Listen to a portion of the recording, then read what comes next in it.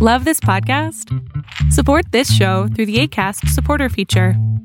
It's up to you how much you give, and there's no regular commitment. Just click the link in the show description to support now. Now Hear This is a music review podcast and is not directly affiliated with any artists or album projects discussed on the show. Think of us like your record collection come to life. Except for that Vin Diesel single you bought just like everyone else this year.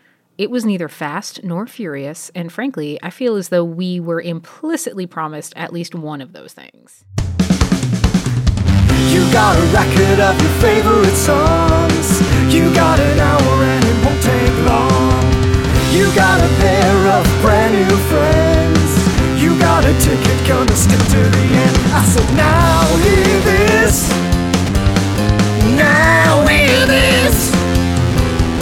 Now hear this show right now.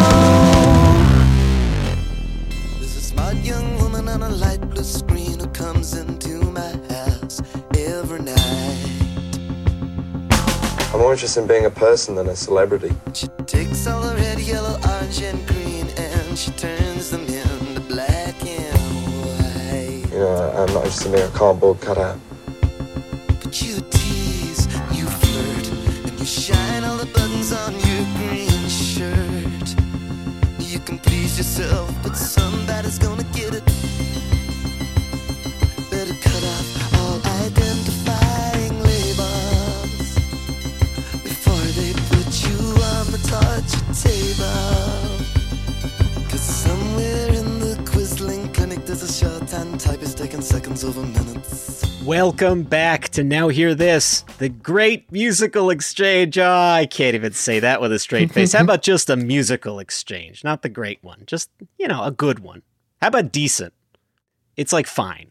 Well, it's going to be a very guilty, shameful, angry exchange today, I think. Well, speaking of guilty, shameful, and angry, y'all know me. My name is Paul Kavinsky. I'm the co-host here, and I've got with me I don't know if special guest does the trick, because you've been on the show before. You're almost like I'm a friend of the show. You're like a recurring presence, an omnipresence. How about that? Very cool. I'd love to be an omnipresence. I've never done a podcast before. This is my first time. This is, by the way, when Scotty in Star Trek is screaming, "You can't cold start a dilithium engine," this is what he's talking about. Well, look, since I was a kid, I always wanted to be omnipresent, so this is a dream come true. Chris Mercer, how are you, my friend? I'm okay. I'm excited to be talking about this album, which is actually a pretty important one in my personal musical development. Fun choice. Yeah, we've got a lot in store today. I should say at the top here, Ryan left us with a list of the albums that he wanted to talk about for the next 3 years on this show. He left us with a very long list. And so I've got some guests coming in who are going to help me go through some of Ryan's albums. And Chris, you're the first one up here. Yeah, it's an honor. Yeah, well, it's an album that, when you saw the list, I know you picked this one out right away, and I'm happy you did, because the album is Armed Forces by Elvis Costello, and Ryan had really been wanting to take me through Elvis Costello, and he never got the chance to do that on this show, although I did wind up seeing Elvis Costello with Ryan. I saw him on a bill with Blondie. Blondie opened for him. Wow. A couple years ago. And I had heard some of the tracks on Armed Forces for the first time live in that setting. I had never heard, for example, the song Green Shirt, which is a favorite song of mine. It was one of those weird experiences where I'm sitting there in the audience and I'm hearing this song performed and I'm realizing slowly, oh, this is going to be a favorite song of mine. I haven't had that happen to me too many times in my life. Another example I can think of is hearing the Bruce Springsteen song Candy's Room for the first time live. I had never heard Candy's Room before. Boom, blew my mind, became a favorite track of mine. So anyway. Beautiful song. We're talking about Armed Forces here today. Chris, you're going to come in and we're going to tag team this one together. First off the bat, can you tell me a little bit about your knowledge, your fandom, your association with Elvis Costello coming into this episode? So it goes back to 1987 for me, summer of 1987. And that's summer between 8th and 9th grade for me. So I was 14 years old. And it was a time when I had started paying a little attention to what the critics had to say about records. So, Sure. That time in your life, Right, you start yeah. to care about critics. Uh-huh. Let me tell you some of the albums I was sort of listening to at that time. Sign of the Times was a new album, and I was really excited about it. I didn't know you were a Prince guy. Oh, yeah. And, going all the way back. So it was exciting to have a new Prince album and for it to, what a Prince album. Remains my favorite Prince album, I guess. I can't say I've heard all 500 of them yet, but of the ones I've heard, it's my favorite. Joshua Tree was a relatively new album at the time. Just imagine a time when the Joshua Tree was a new album. That in itself kind of blew my mind to think back on today. It was a favorite of my dad's who was in his, 30s, mid-30s around that time. And so I remember that one being played around the house an awful lot. Yeah. Well, there's a little Elvis tie-in there because I remember reading, I think, a Rolling Stone tidbit at the time that mentioned Elvis was in line that morning when it came out, and he bought both. Oh, wow. Yeah, he bought both the CD and the LP, which impressed me. Good for him. Yeah. Also, at that time, I was getting to know some classic rock for the first time. So I was listening to The Who and Pete Townshend's solo stuff. Led Zeppelin was all new to me. And of course, the Beatles CDs were coming out at that time. So That's right. Early summer 1987, Sgt. Pepper had just come out on CD. And for Americans who were already into the Beatles like myself, the CDs were a revelation because we were getting to hear the complete albums for the first time. Right. So that was a pretty fertile time all around. And I guess I got into Elvis because I had read some reviews. Yeah, I knew every day I write the book like everybody else. I didn't really know his music. And I just liked what I was hearing about in the reviews. I just kept thinking, well, this sounds like my kind of guy. Well, what is it about? What is it about it? Tell me. I was hearing about, first of all, the music being very intelligent, quite sophisticated musically. And I was hearing about his willingness to talk about all these dark themes and sort of taboo topics. And, when you're 14 and feeling a little rebellious, that maybe sounds right up your alley, Yeah, let's talk about something other than, straight up love songs and stuff. That sounds good. Let's do it. And so I got Best of Elvis Costello in the Attractions early in that summer. And I was just blown away, totally blown away. I'd certainly heard some great lyrics from John Lennon, but I think these were the most literate and just densely packed lyrics I'd ever heard. What do he call himself? The rock and roll's reigning Scrabble champion, I think is what he referred to himself as. That sounds like something he'd say, as opposed to poet laureate of rock and roll, which is what everybody else would say, I remember reading that about him at the time. I think I thought I was a writer before I thought I was a musician. Despite having come from a musical family, I didn't pick up the guitar until I was 13. I'd written a lot of words before then. I tried to answer the essay question entirely in verse, just like see if that impresses the teacher, that kind of stuff, Yeah. And the wordplay was always there, was it? I don't know. Nobody ever commented on it because you don't get articles written about you in the New Musical Express because you did an essay, But if you started writing with the words and then the music came later, has that pattern been set? Is there a set way of writing over the years? Does it normally start I wish I knew. Songs appear, and one way that I began was a turn of phrase would sometimes live in a notebook for maybe a couple of years before I would find the story or the melody that attached to it.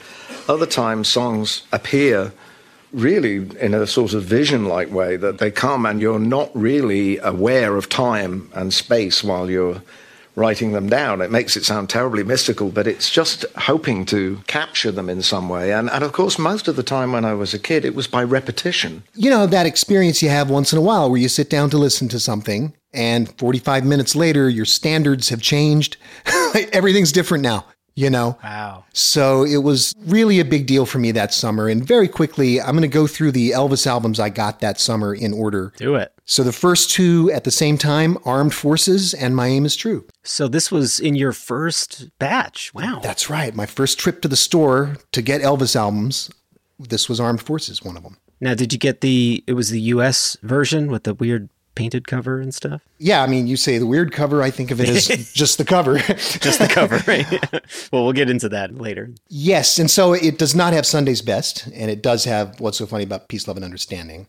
And it's a little weird for me today to hear it with Sunday's Best, I have to admit, which I think of as a Taking Liberties track. But to get back to the order really quickly, the next thing I got was Blood and Chocolate on cassette at Kmart. And it was like the brand new Elvis album. It was the newest one. So I could actually find it at Kmart. Then Get Happy and Taking Liberties at the same time. Then King of America. Then at the end of the summer, Imperial Bedroom. So that was my summer of 87 with Elvis there. So I'd covered some good ground by the end of the summer. And if I were going to introduce someone to an Elvis album, I think I'd start with either King of America or Get Happy, not necessarily Armed Forces. The early albums are... Some people really revere them, but they're not actually as important to me as some of the things that come along later, like Imperial Bedroom and King of America. You got quite the download there. Yeah, God, right? Yeah, falling in love in those teen years with music is, one of the most fun experiences you can have, I think, in this life. You talk about Led Zeppelin hitting you at 14, 15 or so. And right. Yeah, when that hit me, it hit me like a sack of bricks. Hearing Physical Graffiti for the first time, I think, Houses of the Holy, yeah. Yeah, it bonded my childhood best friend Mike and I so tightly that we wound up starting a classic rock club in our high school so that we could show other kids these albums. I guess it's kind of what I'm doing today with the that's podcast. Right. You were going back then. But anyway, yeah, so as far as Elvis Costello goes, with me growing up, I didn't have a big understanding of what he was. My dad was a fan. My dad liked those early albums because my dad was in his, let's call it mid to late 20s at the tail end of the 70s, and he was listening to a lot of new wave. So he gave me the Cars, he gave me a bit of the Go-Go's, and Costello was sort of in there. Like Pump It Up was a favorite song of mine from when I was a little kid. I just loved that song, but I couldn't say that I knew much more beyond that from Costello, and it continued on like that for a good long while.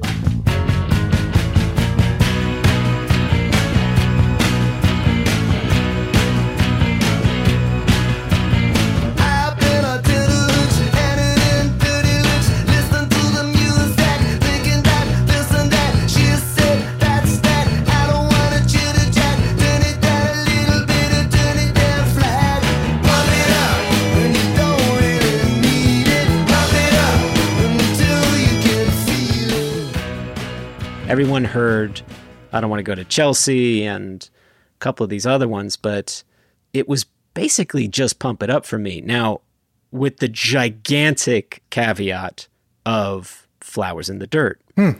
Okay. Now, for me, Elvis Costello, when I think of Elvis Costello, I think of My Brave Face and You Want Her To and... Don't Be Careless, Love. And Don't Be Careless, Love and... That Day Is Done. Did you know Veronica at that point, or? Yeah, so Veronica was another one that snuck in there for me. And actually, come to think of it, Veronica and Pump It Up were probably both there. And I knew Allison. Everybody knew Every Day I Write the Book, though. Everybody knew that one, right? Yeah, I didn't really, though. Even that one, I didn't quite get. So anyway, for me, Elvis Costello is him playing with Paul McCartney. That's just what I knew. I was 4 and 5 years old range when Flowers in the Dirt came out, and I was about 7 or 8 when Off the Ground came out.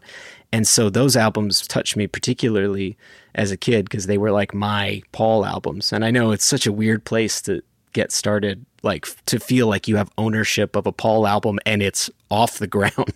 Yeah. But pretty good album. For me, it was. So anyway, that was my Elvis Costello knowledge. And then a few years ago, when I got out to California, knowing Ryan was such a fan, and I think actually hearing you and him talk about these albums a bit on Take It Away, the Complete Paul McCartney Archive. Yeah, actually, we took a bit of heat for going on a bit too long about Elvis, as I recall, but we thought it was important. Yeah, it was. And so anyway, I wound up downloading some albums after I heard your conversation to try and get a sense of it. And it was when... I forget, one of you was talking about you didn't like Spike because it was too commercial or slick sounding or something like that. And I was like, you know what? I think I would like that because I like the commercial and slick sounding stuff. So I listened to Spike. Yeah. And God, I loved it. Let him dangle, all that stuff. Yeah, it's not all that commercial or slick, actually. It's not really. Yeah. It's actually super dark. Yeah. So I knew Spike a bit. Yeah, okay. And then, as I mentioned, Ryan and I went to go see Elvis a couple years ago. It's actually the second time I saw him. Even not knowing much about Elvis Costello, I also saw him open for the Police in 2012 or 2011, right when the Police had reformed and stuff.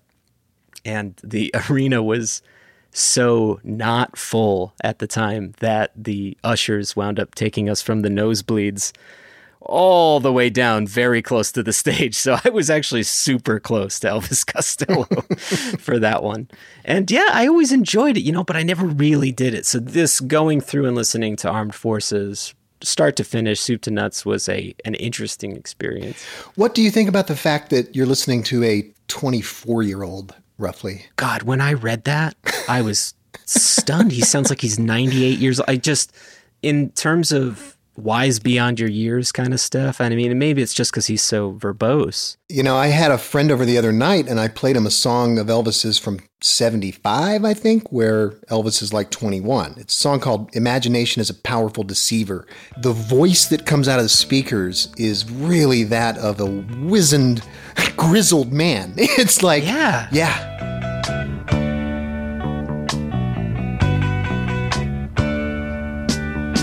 You're trying to make connection. You heard whispers in the hall.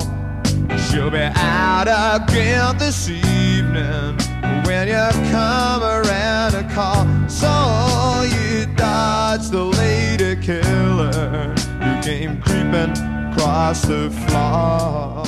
And it sounds so not like what was popular at that time. The punk was the big thing around 77, 76, 77, right? It was maybe cresting by the time you hit 78, 79, but punk was really what people wanted to listen to. And it's the new wave that sort of gave a counter to that. But what I find so fascinating is these pub rockers like Nick Lowe, who produced this album, and his cohorts, Dave Edmunds and those kinds of people, making weird power pop in the late 70s. Do you know Graham Parker? Not too much. Okay, because he's really one of the giants of that early pub rock scene. I think maybe the greatest of the songwriters. And people compare Elvis and Graham Parker all the time because of the similar, like, venomous singing style. And that's what makes Elvis stand out from the other pub rockers, because you could, I don't know, if you were being, I guess, a little glib about it, you could say, oh, well, that's a little MOR, sort of, it's swinging for commercial fences, that pub rock sound or whatever, but it's not being a bit non-committal. Maybe you could make an argument for that. Before they started comparing Elvis to Graham Parker, they were comparing Graham Parker to Van Morrison. Okay. To his detriment. I saw Graham Parker in concert one time. He was saying, yeah, nowadays they call it an homage or whatever, but back then they just said you were an imitator. There was no influences or anything like that. So they just said I was imitating Van Morrison, and that gives you a sense of pub rock, though. There's a bit of an R&B quality to some of it, and you hear a bit of that R&B influence on My Aim Is True by Elvis, too, his first album, which really sounds like pub rock, My Aim Is True.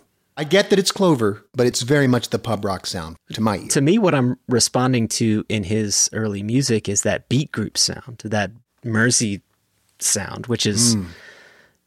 I mean, there's a lot of Beatles all over this, even this album, actually, and all over that pub rock scene. And when Ryan and I did season 1 of Now Hear This, he showed me The Jesus of Cool by Nick Lowe.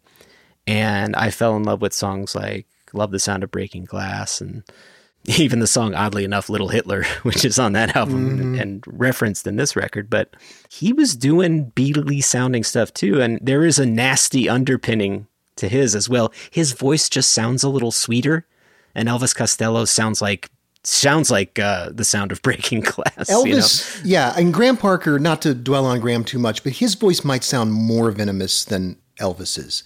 And I think sometimes by 79, like with Squeezing Out Sparks, I think the lyrics are sometimes more consistently venomous. Take it for what it's worth. Because Elvis, by 79, Elvis was already varying his style quite a bit, moving into eclecticism. And Graham was still really pumping out the new wave.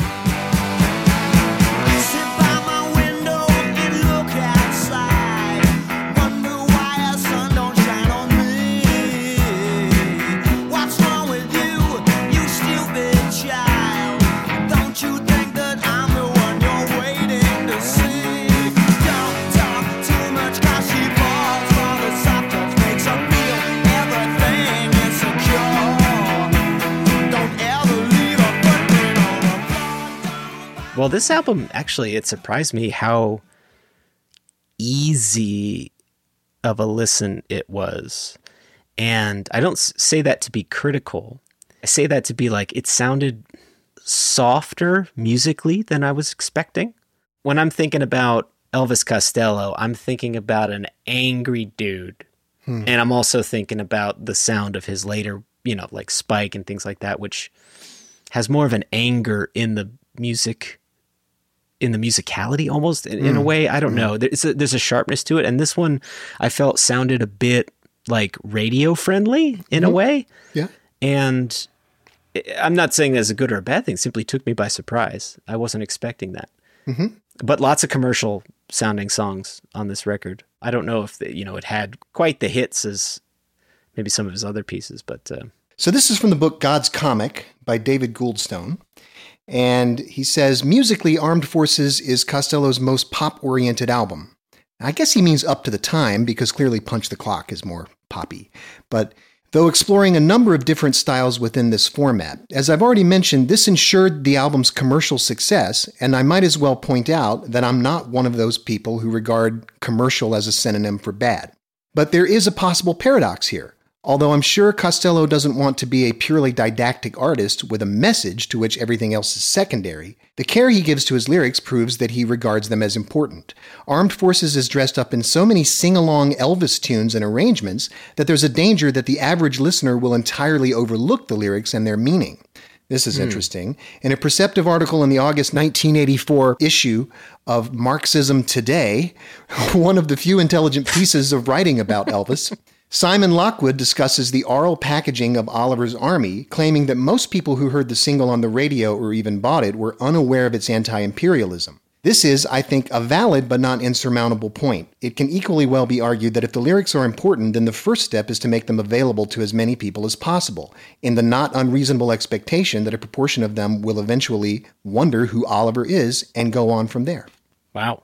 Well, if I'm not mistaken, I think Elvis himself was annoyed at people's lack of listening to his lyrics in general, from what I understand, not really realizing that people weren't necessarily sitting down and studying what he had to say. They were listening to the extremely catchy music going on there. At the same time, Elvis himself talks in the liner notes, in the Rhino liner notes for this album, about how, yes, Oliver's Army, that piano part, is definitely influenced by Dancing Queen. He says as much, and he talks about how into like Wings singles they were. They would show up in a truck stop and there'd be a Wings single on the jukebox and it was just great, It's not as if they were snobbish about the big tunes of the day. I think he just had a lot to say and he was hoping people would maybe take the time to be as intense about it as he was. He strikes me as an intense dude. Yeah. And I could see him maybe being disappointed in how people were listening to his music or something, like being a little judgy in that way. Well, I have to admit, let's go back to little Chris Mercer, 14 years old, summer of 87. I don't know what the fuck Oliver's Army's about. Yeah. Are you kidding me? I'm hearing just the coolest tune I've heard in a long time. Chords that surprise me, tunes that twist and turn and snake away from me surprisingly, and lyrics that are mainly fascinating. But I don't know. I have no internet, right? I don't know what the hell that's about, Yeah. I could tell it had something to do with British imperialism. I heard Johannesburg, I heard Hong Kong. I heard all these references and I knew who Oliver Cromwell roughly was.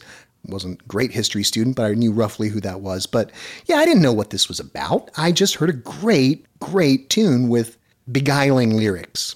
That's the thing, right, too. The flip side of that is what Paul Simon used to say, you got to slip the medicine in with the mashed potatoes.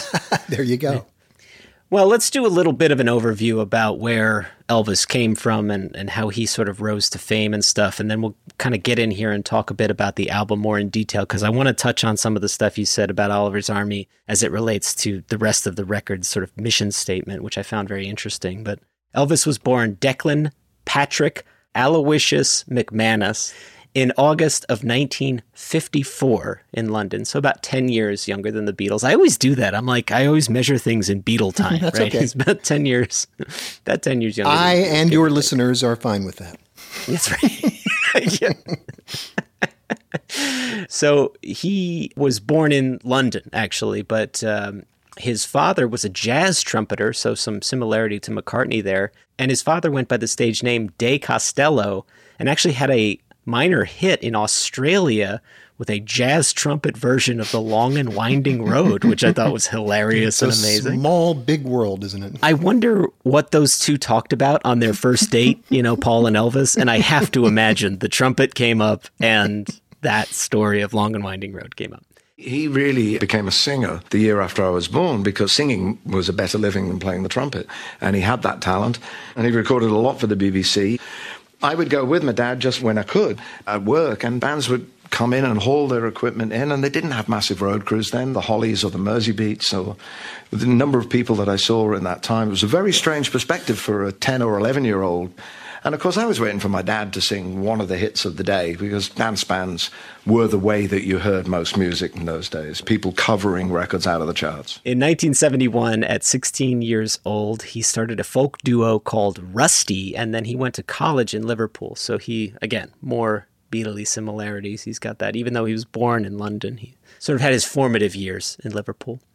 And after school, headed back to London, where he formed the pub rock band Flip City, which he stayed with for 2 years. And pub rock, as I mentioned, was where, Nick Lowe was innovating at the time. And there's Brinsley Schwartz, which actually was Nick Lowe's band. And they opened for Wings on that 72-73 Wings tour once or twice. I think they played 2 or 3 shows, something like that, which is fascinating. And Elvis appeared on broadcast television for the first time in 1974, backing his father, De Costello. And it was during these years where his songwriting really kicked into high gear, and he started putting together demos to submit to record labels as a solo act. Now, what was interesting, what I found out, is that they really liked his songs, but tended to be a little iffy on him himself as a star. Sure. He was, though, signed to a small indie label called Stiff Records, and his manager at the time suggested changing his first name from D.P. Costello, as he was going by at that time, to Elvis. Now, I did look for specific reasons why Elvis in particular, but it may have just been for sort of the karma or something. Yeah, it was his manager, Jake Riviera. And so apparently Jake Riviera came up with that. It's sort of a sacrilege. Oh, audacious. Yeah. Yeah. Wow. That's right. I'm Elvis.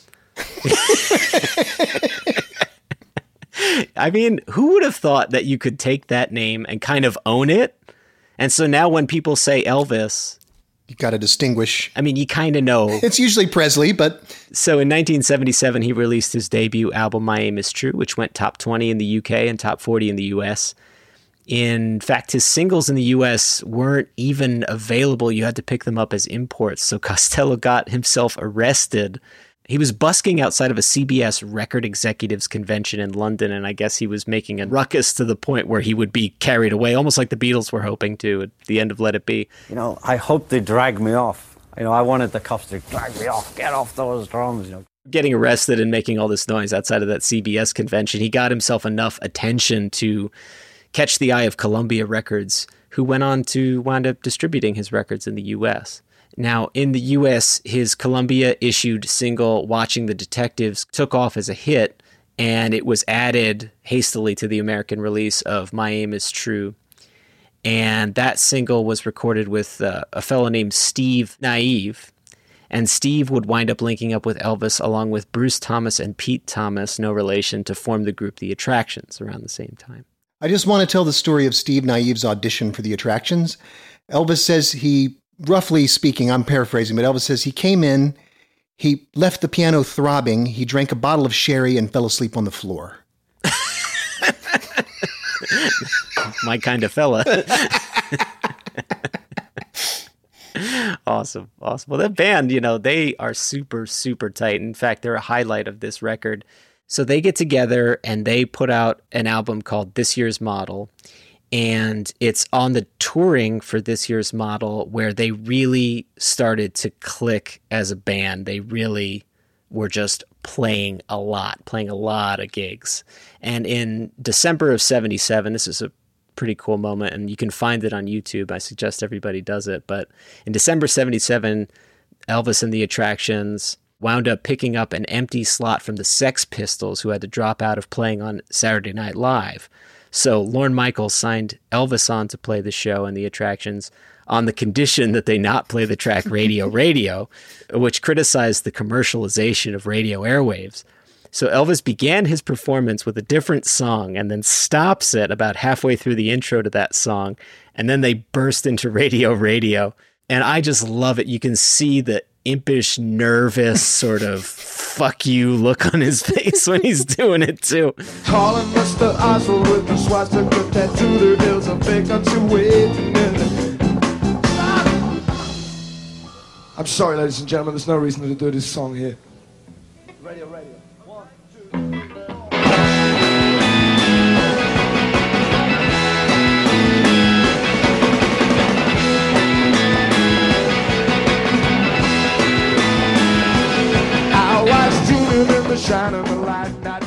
So anyway, it's awesome. And it wound up getting him banned from SNL for over a decade until the ban was lifted in '89. I don't know what the criteria was. He came back for Spike. I remember him doing Veronica. Yeah. So anyway, that kind of propelled him into stardom in the US, and his next record, this year's Model, became a big hit. And that's the one with Pump It Up on it, and I Don't Want to Go to Chelsea. So those are the big hits, because those were the ones that reached my ears just as not even an Elvis Costello fan. So amidst the flurry of this fame, Elvis and the Attractions are touring incessantly, and much like what happened with the E Street Band between E Street Shuffle and Born to Run, this just tightens them up. And so the band's playing becomes just clockwork. It's an absolute powerhouse of a quartet at this point. Like when you hear this album, just everybody is playing just their hearts out. Are you kidding? Yeah, you mentioned that they were tight, but whew, it's beyond tight. It's intimidating. Yeah. Yeah. It's like they went to war. It's like they're coming back from war. I don't know how to describe it even. It's funny, we talked about this a bunch in the Bruce episode. And the E Street Band did the exact same thing. You know, they just went out there and played night after night after night after night and just got to be this force to be reckoned with. And that's exactly what happened here. So since 1977's My Aim Is True, Elvis had linked up with fellow pub rocker Nick Lowe, as Stiff Records had initially pitched Elvis not as a solo act, but as a songwriter for Lowe's musical compatriot Dave Edmunds. Elvis didn't wind up doing that, but Lowe and Dave were tight, and they all got to know each other. Lowe would wind up producing Elvis's first 5 albums, about one a year, give or take, maybe more. I don't really know the count. Armed Forces was no different. So this is the third in that stretch. And I mean, you talk about the guy's output. Dude put out, I think I'm going to spoil this. I was going to save it for the ending. But as of 2020, Elvis Costello has put out 33 albums. Yeah. Yeah. 33. That's a lot of albums. About 15 of them pretty good. Yeah, right. It's a lot. I mean, McCartney's prolific. Yeah. He's not 33 albums in this stretch of time prolific. Well, and Elvis has more than his share of B-sides, unreleased, etc. You know? When the Ricos came out, we got when was that, 93-ish? We got a massive outpouring of extra material. Then when the Rhinos came out a decade-ish later, we got another massive outpouring. And it just turns out that it's kind of endless with this guy too. You know, like we said about Paul, he was busy writing 10 songs that day. Right. That's right. In fact, I was watching an interview with Paul talking about Elvis today, and he was talking about their relationship.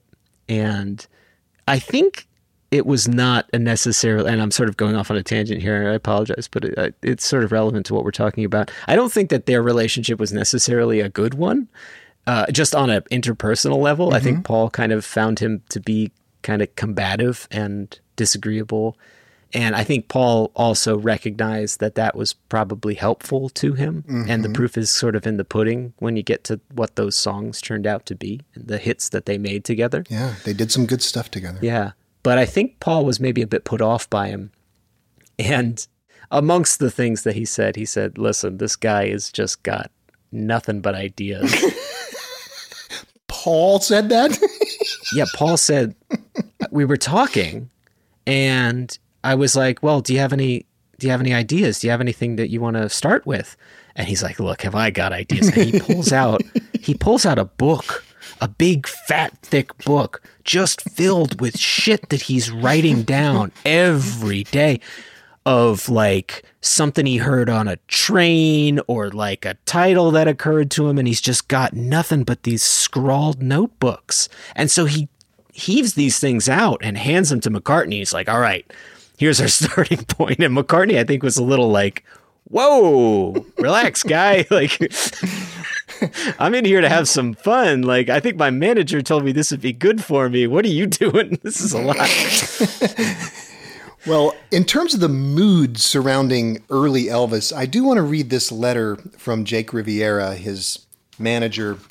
This is a biography of Elvis written in 1981. Okay. Oh, wow. By Krista Rees, and first published in 1981. And the opening page of this biography is a letter from Jake Riviera. It's a photocopy of the letter. And here's the letter written to the author. Dear Krista, I am replying to you partly as a measure of courtesy. I would like to notify you that I will do everything in my power to prevent you from writing a book about Elvis Costello. I would point out, in the few interviews Elvis has given, the copyright rests with the publisher of those interviews. If you plunder these articles, you will be infringing on their copyright, and I shall vigorously assist the publishers of these articles in nailing you and your publishing company to the wall. Thank you for enclosing your address. If this matter goes any further, I shall pop in for a visit when I am next in New York. Kind regards. Wow. Yeah. Damn. So that's the vibe as of 1981. There also are amazing stories of Elvis being belligerent toward the audience, showing up drunk and like doing a 30-minute show and storming off. There were some dark times in this early period around Elvis. Right. And this is 1981, so this is after the incident, which perhaps we dare not name, but this is even after that. Well, look, I mean, I'll just say, listeners, you can go and look up what we're talking about. But basically, Elvis got super rip-roaring drunk and said some pretty horrible shit. And it was something that he had to answer for and continues to answer for to this day. I mean, he did a collaboration with Questlove, I was reading, and they talked about it a bit there. But anyway, you can look that up. This guy is no stranger to controversy, sounds like kind of a dick. That's the vibe you get from McCartney. Like, McCartney was like, it was so funny hearing McCartney be this candid, because sometimes you kind of have to parse the corporate speak with McCartney and trying to figure out what he's actually saying underneath it. Yes. But McCartney goes like, yeah, I'd bring him recordings and I'd put it on and he would take a listen and go, I hate everything about that.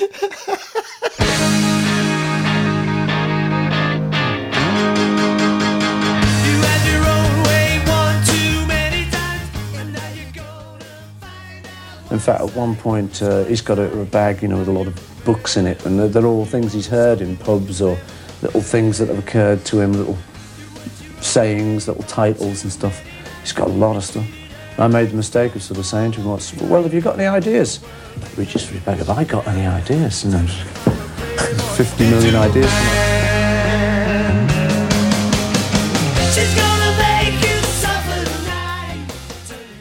And as I say, with Elvis, with young Declan, you're not going to have too much shyness there. That's one thing. He's not shy, He's definitely got a very opinionated attitude,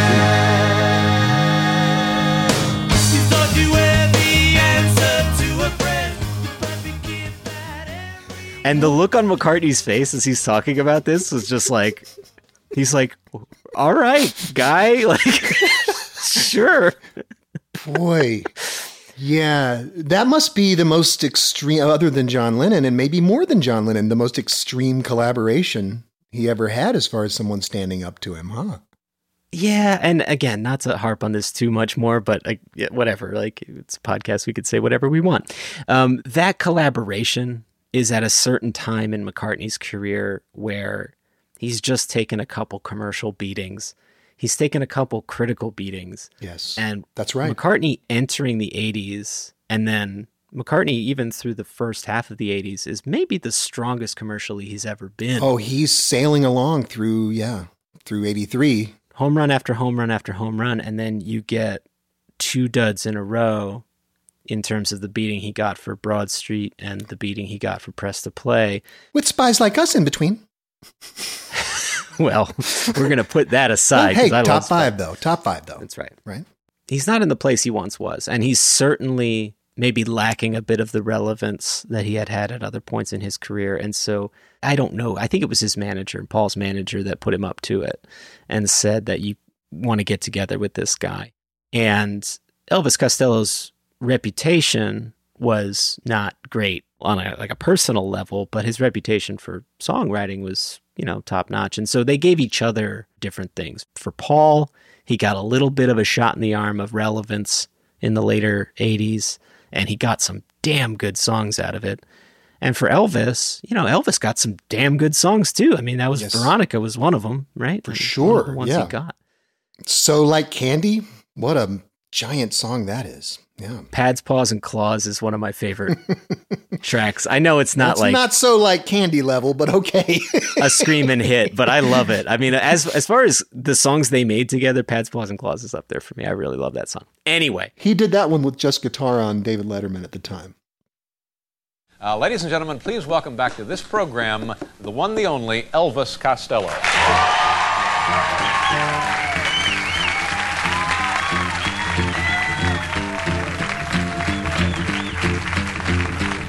She's a feline tormentor, not any part of a wife. The drunk town lamenty leads her a miserable life.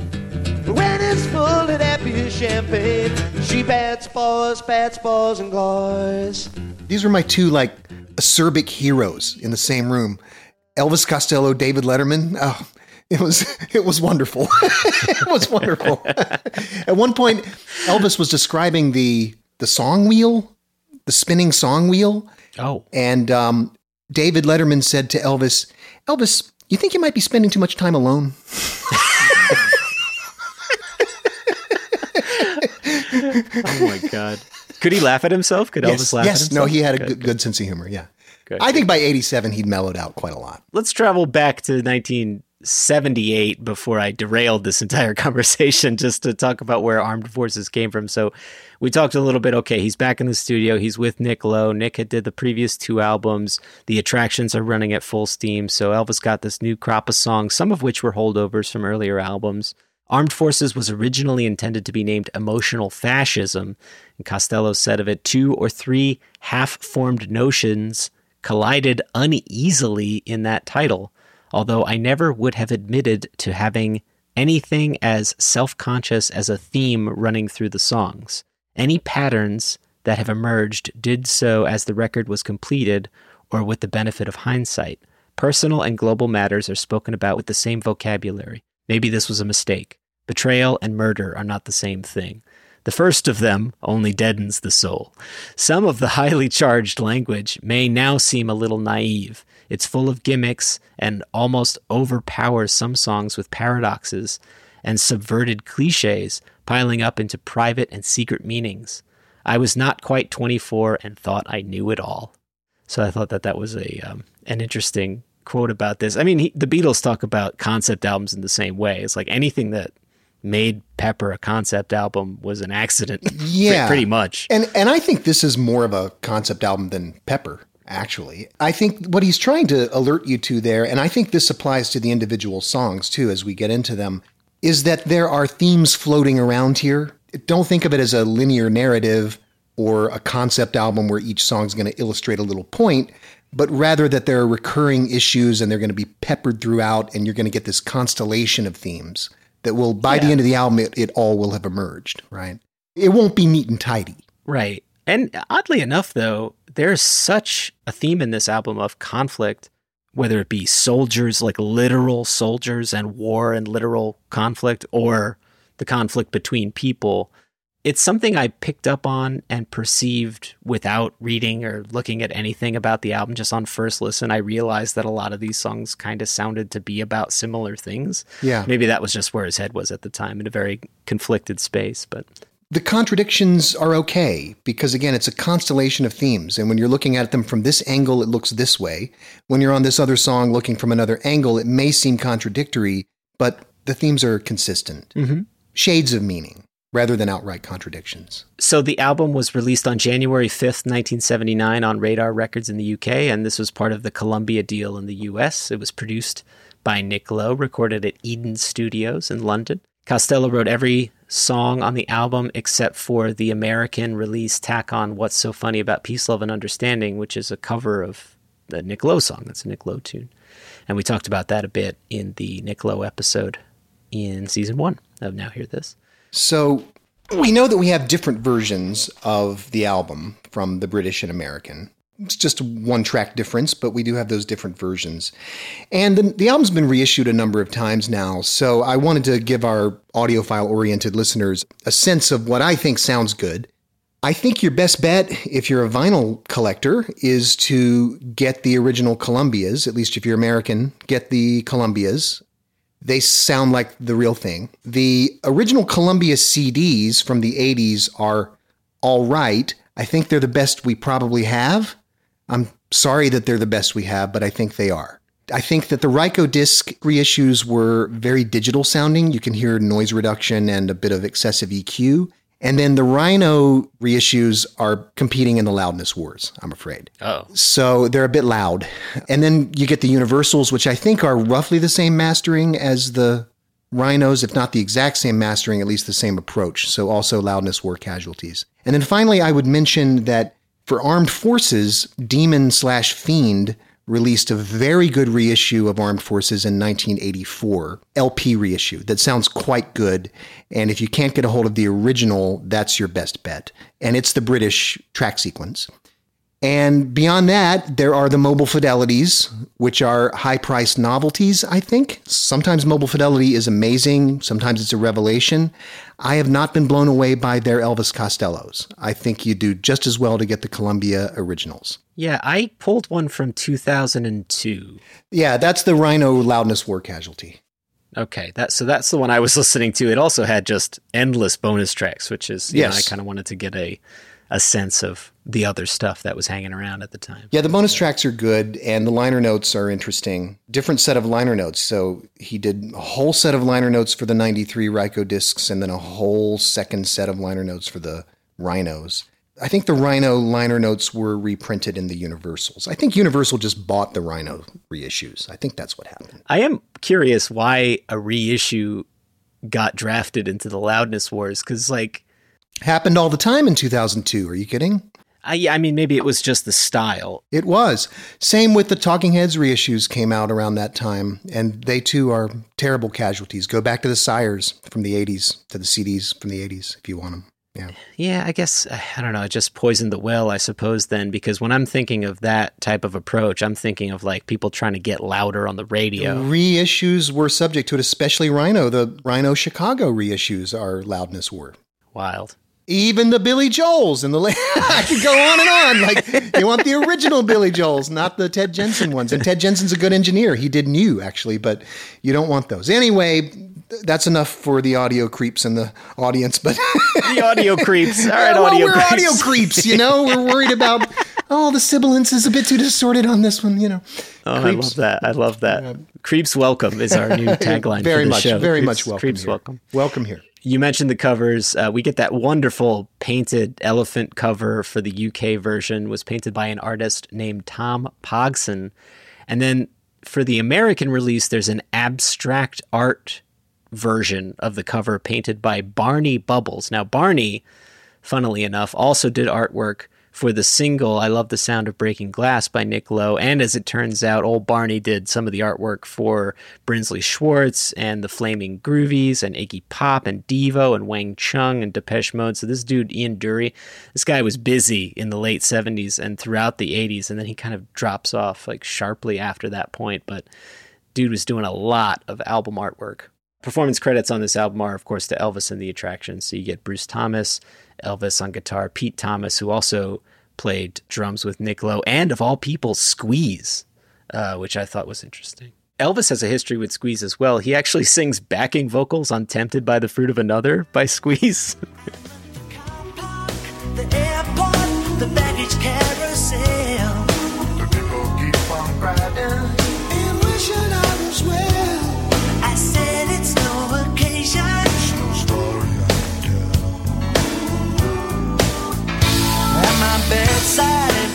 kid, a foot without a sock. Well, Elvis wrote Boy with a Problem on Imperial Bedroom with Chris Difford, also of Squeeze. Yeah. So much squeezing. So many connections, yeah. Yeah. So anyway, and then Steve Naive, which is really funny, I assume is a stage name. Yeah. Yeah, it's very good. Chris, I know you're not a stranger to this program, but it seems to take everyone else by surprise. So why don't you come with me over to the Bullet Corner? I'm going to summarize the album. Well, I know enough now to know about the Bullet Corner, but I didn't bring my own bullets. Good morning. I'm going to be your instructor. Okay, I know you're anxious to jump right in. Paul's Bullet Corner. It's the portion of the show where I summarize the album in weird poetry, and I have 4 bullets for this album. 4, count them. Let's start here with bullet number 1. Your high school chemistry professor has been arrested, but it was for a really cool crime. He was distributing acid for the Grateful Dead. Right. Yes, exactly. Yeah. It's not the creepy kind of arrested. It's the arrested where you're like, yeah. Damn. Wow, he was cooler than I thought. That's my first bullet. Second bullet. The bright constellation in the night sky that looks like a dagger and might actually fall to earth and kill you. So you're saying something might be hiding underneath that beautiful tune. It might. Bullet point number 3. The feudal infinity of pi, an endless catalog which will never fully smooth the circle. Now, is that relating to what I said earlier about the themes being sloppy, and if you zoom out, you see a pattern, or is that what that's about? Well, I guess, with that one for me, it's like, I'm fascinated by the concept of pi, right? Is like the idea that we're never going to get to all of the digits of pi. Right. Because every step is really a half step and you'll never actually reach. It's like infinity. And I find that so interesting and compelling. It's irrational though, which is what's more fun. Right. Well, and it's all in an attempt to smooth the circle. And so what I find interesting about Elvis Costello is this dude has an infinite number of songs, just hundreds and hundreds and hundreds of these fucking things. And he's never going to smooth the circle. It never gets there. And I don't think Elvis is never going to be smooth. The way I think of it is you're not going to get a neat and tidy message from an Elvis Costello song. It's never going to approach like clearly making its point. It's going to, hint at it infinitely. Yeah, I like that. Well, good. Anyway, my last one here is stupid. It's the White Cliffs of Declan. Because he's white and rocky and sharp, and if you fall on it, it'll kill you, but it looks nice. Anyway, let's move on to the album, shall we? Diving in. Let's do it. Track number 1. Oh, I just don't know where to begin. Though it says I'll live forever, it's now or never, but she keeps on hanging on. The silver champion, she says she can't go home without a chaperone. Accidents will happen, we're all a hit and run. Used to be a victim, now you're not the only one. So I guess if I'm honest about it, the first time I ever heard Accidents Will Happen would be Elliot's brother singing it in E.T. Oh, wow. Elliot's brother comes into the house in E.T. and he's singing Accidents Will Happen while he's looking through the refrigerator. Did Elvis get a piece of that, you think? I bet he did. It's probably kept him sustained through much of the 80s. Probably that's all you need is for your song to be sung in a Steven Spielberg movie, especially E.T. that one. Yeah, right. But that, I didn't know it at the time. I was much more concerned with the John Williams score, but apparently I heard that song quoted in that movie. It amazed me when years ago, I was watching E.T. and I was like, is that, holy shit. They're trying to make that kid look hip in 1982 by singing a 1978 Elvis Costello song. Oh, I love that. That's good. He's punk rock. It's fine. So is it punk rock? His attitude is. It's not punk rock. It's new wave, isn't it? But his attitude is punk rock. Yeah. I think. Yeah. But if you put this next to Nevermind the Bollocks. Well, sure. Or The Clash. But if you put it next to Talking Heads 77, which Elvis says he was influenced by, then it makes perfect sense. But I never saw Talking Heads as punk, no matter how much people said they were. To me, they were always new wave. To me, Talking Heads always had a little bit more to do with early Duran Duran than it ever had to do with Sex Pistols. Wow. The first Duran Duran album, although very heavy on synthesizers, was seen as, it was the new wave album, and it was bound up in some ways with the punk aesthetic. It's weird to ponder, but I think it's true. And I think if you think of early Duran Duran, and then you mix that up with Elvis Costello and mix that up with Sex Pistols, now you're getting the feeling for what's going on here. Interesting that you put it that way. I've never heard it quite described in that way. From my vantage point, I think of punk rock and new wave much in the same way I think about indie rock and indie hip hop at the top of the 2000s. And I almost see them as cousins. Mm-hmm. They both seem to be stemming from a frustration or from a rejection of the 70s in a way, like this grim decade. It seems to be like an attempt to break free. Well, it has something to do with rejecting corporate rock, right? Whatever the hell corporate rock is. I mean, that's Led Zeppelin, isn't it? Isn't that Yes? Isn't that corporate the arena? rock? Yeah, Styx. Yeah, I guess what they perceived as the arena rockers, and like Poison later on, and all those bands, and Motley Crue and stuff. With punk, they wanted to break free by burning it all down, and with new wave, they wanted to break free by almost doing what ELO did and picking up the bits of the past that they liked and building on them. Yes. And I like both for different reasons. I think I gravitate more toward new wave. Me too. Just because it's more of like it's almost like the Lennon and McCartney. Like they're both got those differing perspectives. One is sort of has that bit of a nostalgia, saccharine nostalgia, just on the back end. New wave through about 83 does expand far enough to include like early Orchestral Maneuvers in the Dark and early ABC. Lexicon of Love is considered new wave. It's a big, like lavish production. It's got some funk in it. It's like British funk, and it's not corporate rock. It's kind of rejecting corporate rock, but it sure isn't DIY either. It's got brass and strings, and it's kind of very radio friendly. By 1983, I think new wave breaks, right? It's turned into true Duran Duran, not early Duran Duran, full Duran Duran, right? But in these early days, Blondie, right? Blondie is bound up with new wave, right? Well, Blondie and Duran Duran are not so, like the first Duran Duran album, they're not that different.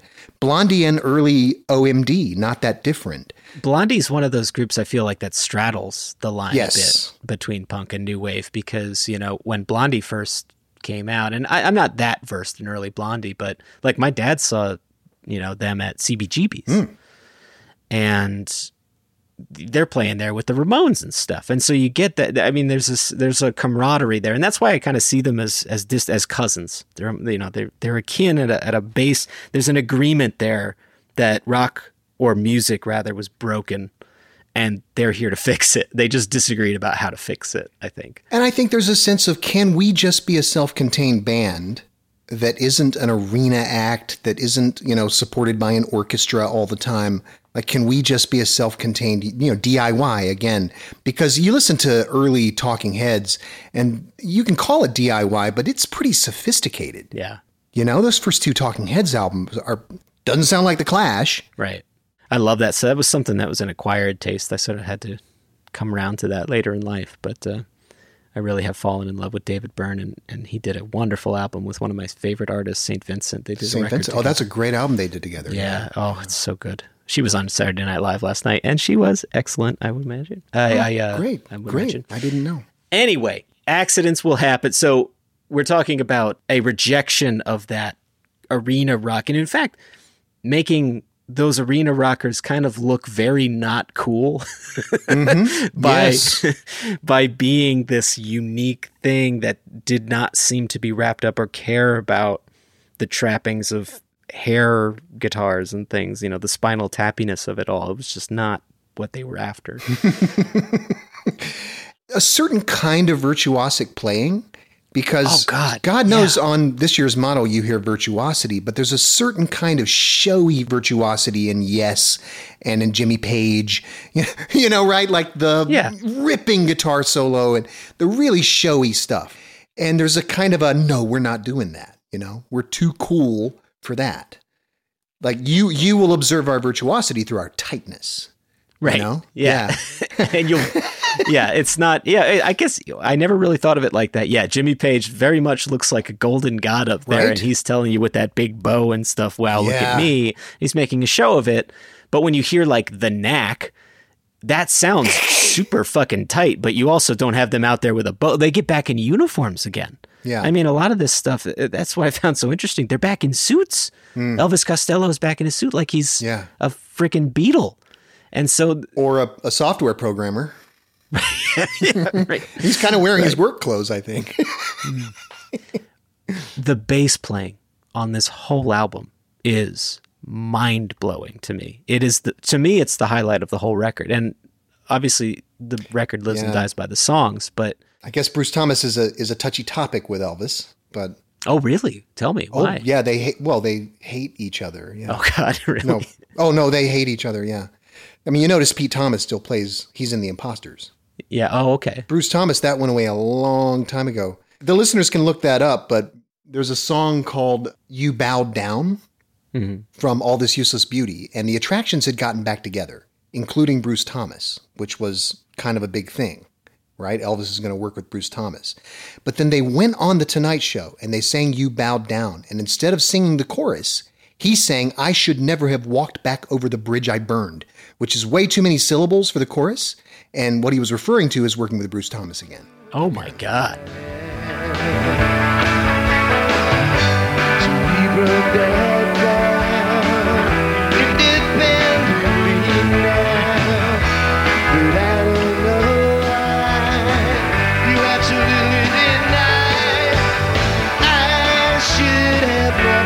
Back over the bridge that I burned.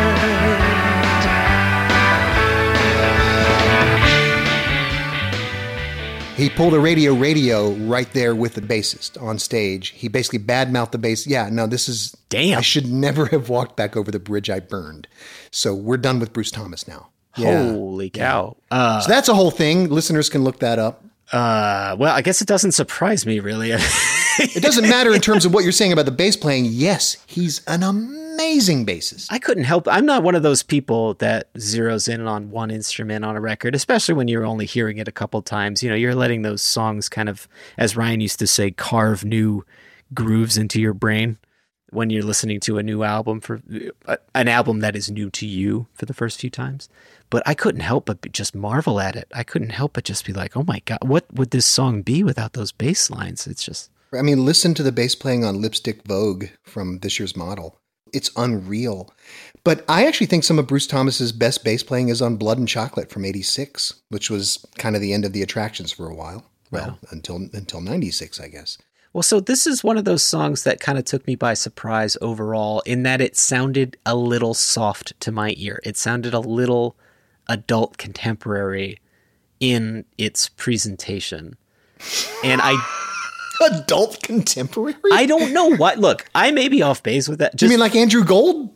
Well, to my ear, it just... Thank you for being a friend.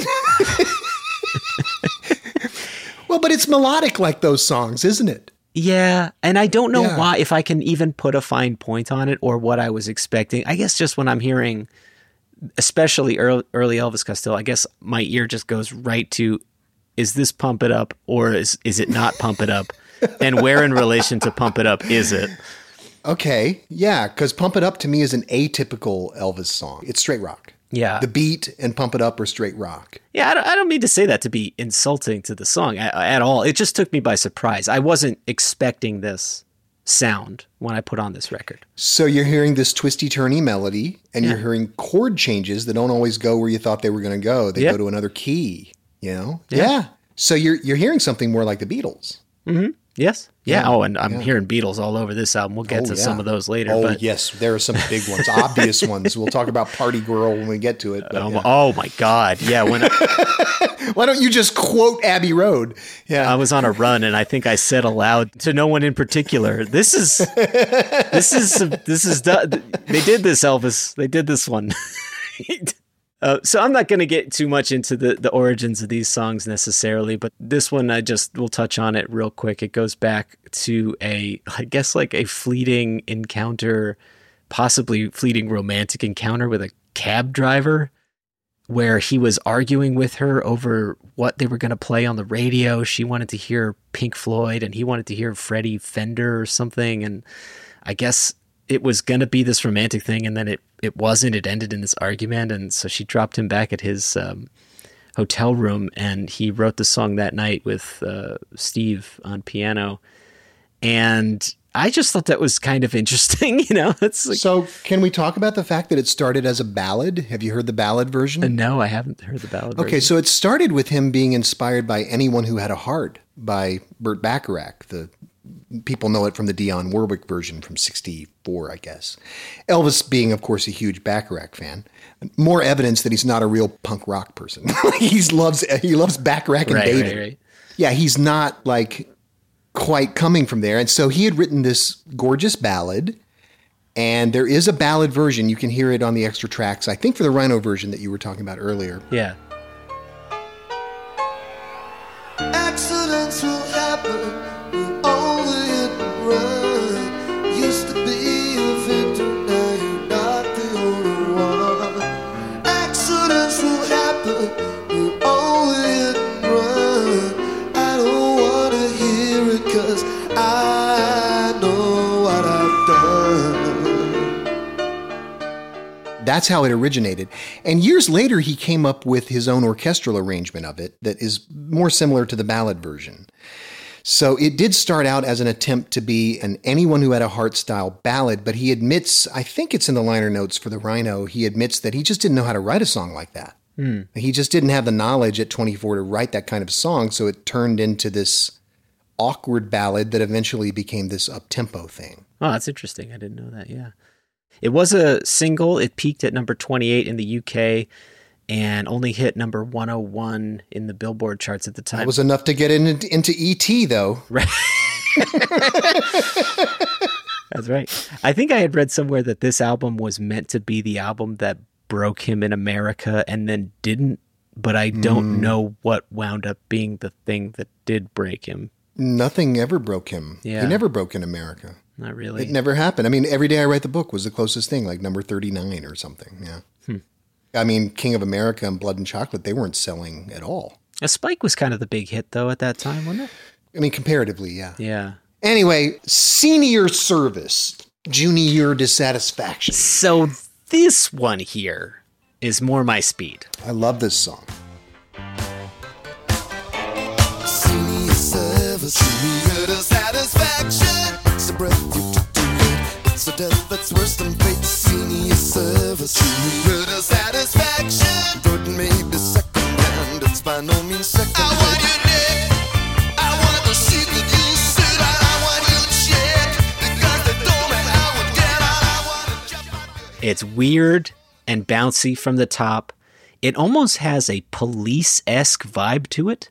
Elvis and the Police are sort of happening around the same time. Makes me wonder how many of these new wave artists were borrowing from each other or learning from each other or being inspired by each other. But man, I love this song. Really, really nice track. If Accidents Will Happen was not quite hardcore enough for you, I mean, surely this is there, right? This one hooked me, yep. Mm-hmm. Much more than Accidents Will Happen. This one got me. I want to chop off your head and watch it roll into the basket. If you should drop dead tonight, then they won't have to ask me twice. I will take your job in a heartbeat. So this is like a brutal view of the sort of quasi-military hierarchy of corporate structure. Yeah. It's interesting how he takes all of that with that very sarcastic, droll, dry, nasty humor of his and really just eviscerates it. For the true nerds in the audience, this is kind of like the Sith, actually. Sure. This is a junior This is an underling who's looking to take his boss's job violently if necessary. It's a bit of a precursor of American Psycho too, perhaps, too, Yeah, you know? Like, sure. it's this view of the corporate world that says, I'm working my way up, and if that means pushing you out of the way, well, I want to chop off your head and watch it roll into the basket. It's like, and again, it goes with that warfare theme of the album. This is just warfare in a very white-collar sort of way, but it's a similar kind of emotion to actual warfare, where it's that cutthroat, my interests override your interests. You know, it's really fucked up. And it's funny, I think there was a Ben Folds song that deals with this too, that Ryan and I had talked about. I don't know, there's something to me that's really comforting when musicians take aim at corporate life, because my instinct is to always be like, well, I'm thankful to have a job. Well, you know, I can't complain about this because I have a job and people don't have jobs and I'm happy. But like, when you think about these weird rituals we go through at these jobs, they are kind of fucked up and sometimes awful experiences in that corporate world. And I always take a comfort when musicians or artists kind of point that out. And this is one of those examples.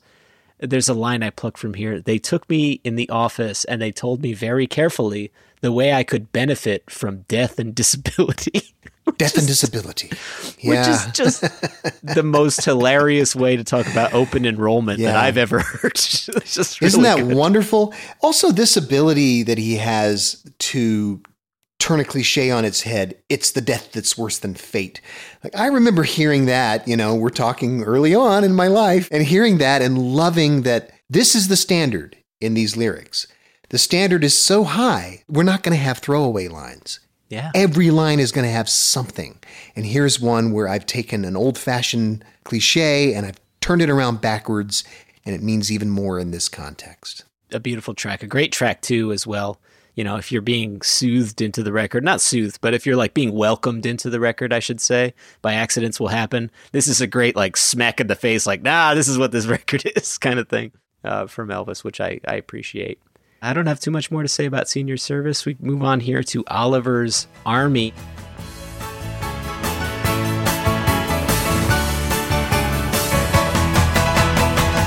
Don't start the talking. I could talk all night. My mind goes sleepwalking while I'm putting the world to right. Calgary's information. I have to say, and I promise not to do this throughout the record because I hate when people do this, but I'm going to do it anyway. Do it. This one was distractingly similar to a song by Bruce Springsteen called Out in the Street.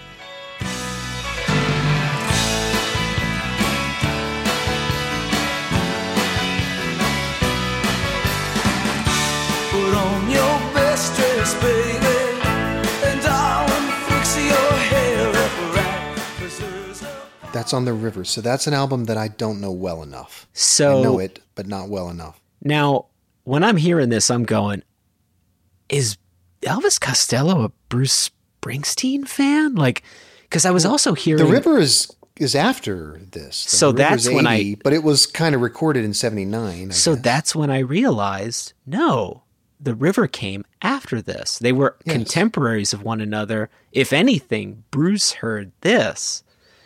So I don't know if that's true. I think that it was maybe just symptomatic of like sometimes people just come up with similar sounding stuff. When you hear the songs, there's an eerie similarity to it, actually. But I just found that to be so interesting because the last thing I was expecting to hear on this record was something that reminded me of Bruce Springsteen. This is the last thing I was expecting. I don't know what I was expecting going into this. I think I was just expecting a dude like flipping everybody off at every turn. And that's not what I got. This year's model is that. Well, sure. So but this isn't. I'm a big Bruce fan, but I also understand that Bruce kind of sometimes takes those rose-tinted goggles to nostalgia in a way that is a bit, I don't want to say juvenile, but sometimes I get a bit of a teenagery vibe from Bruce Springsteen's songs. Okay. And I was starting to get a bit of that on here. And I don't know. I just Really? On Oliver's Army? not on Oliver's Army, but I guess, I don't know, my brain was just not computing that there could be similar sounds between those two because I'm just not thinking of them as the same kind of artist. You're throwing something at me that I didn't see coming at all. I was thinking a little bit about the Dancing Queen similarity in the piano part. Yeah, that's right. But of course, I love Dancing Queen, and I think Dancing Queen is deep. I think it's a heavy, deep song. So I'm an ABBA super fan. Oh, well, yeah, we can talk about that at some point.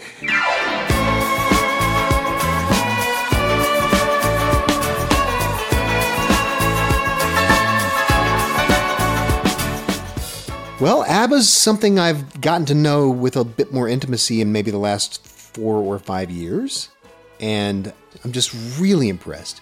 And so there's no shame from my point of view in Elvis, like hearing that and being moved by it and saying, can we capture some of that grandeur to Steve Naive, who knows exactly what to do? Well, yeah. So I'll read this from Uncut Magazine along those lines. Costello was going to dump the song, Oliver's Army, when they first started recording it. But Nick Lowe recalls, quote, "We went through it all afternoon and it just wasn't happening at all. Elvis didn't like it and he was getting more and more shirty. I could see why.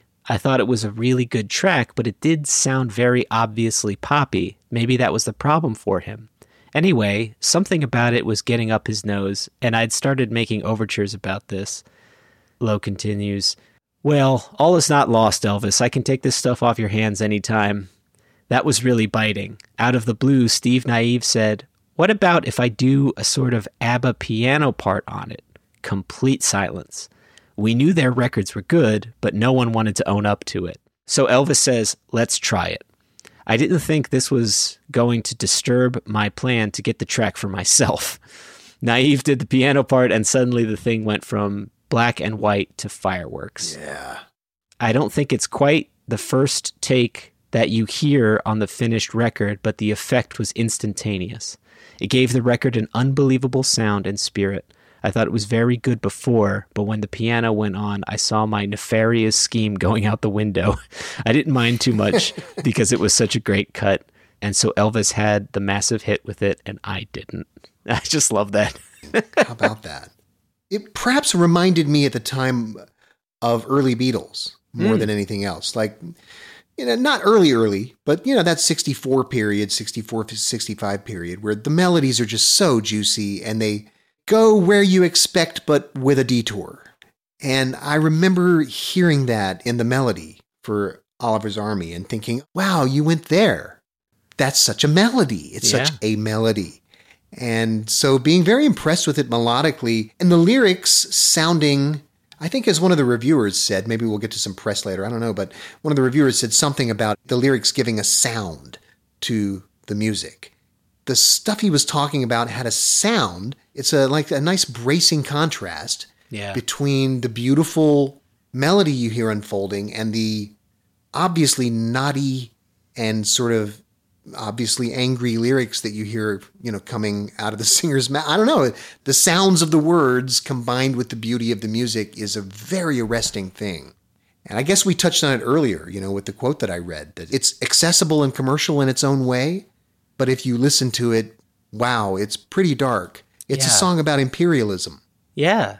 And I guess he wrote it in response to seeing young soldiers carrying big guns around the conflict that was going on between England and Ireland at the time.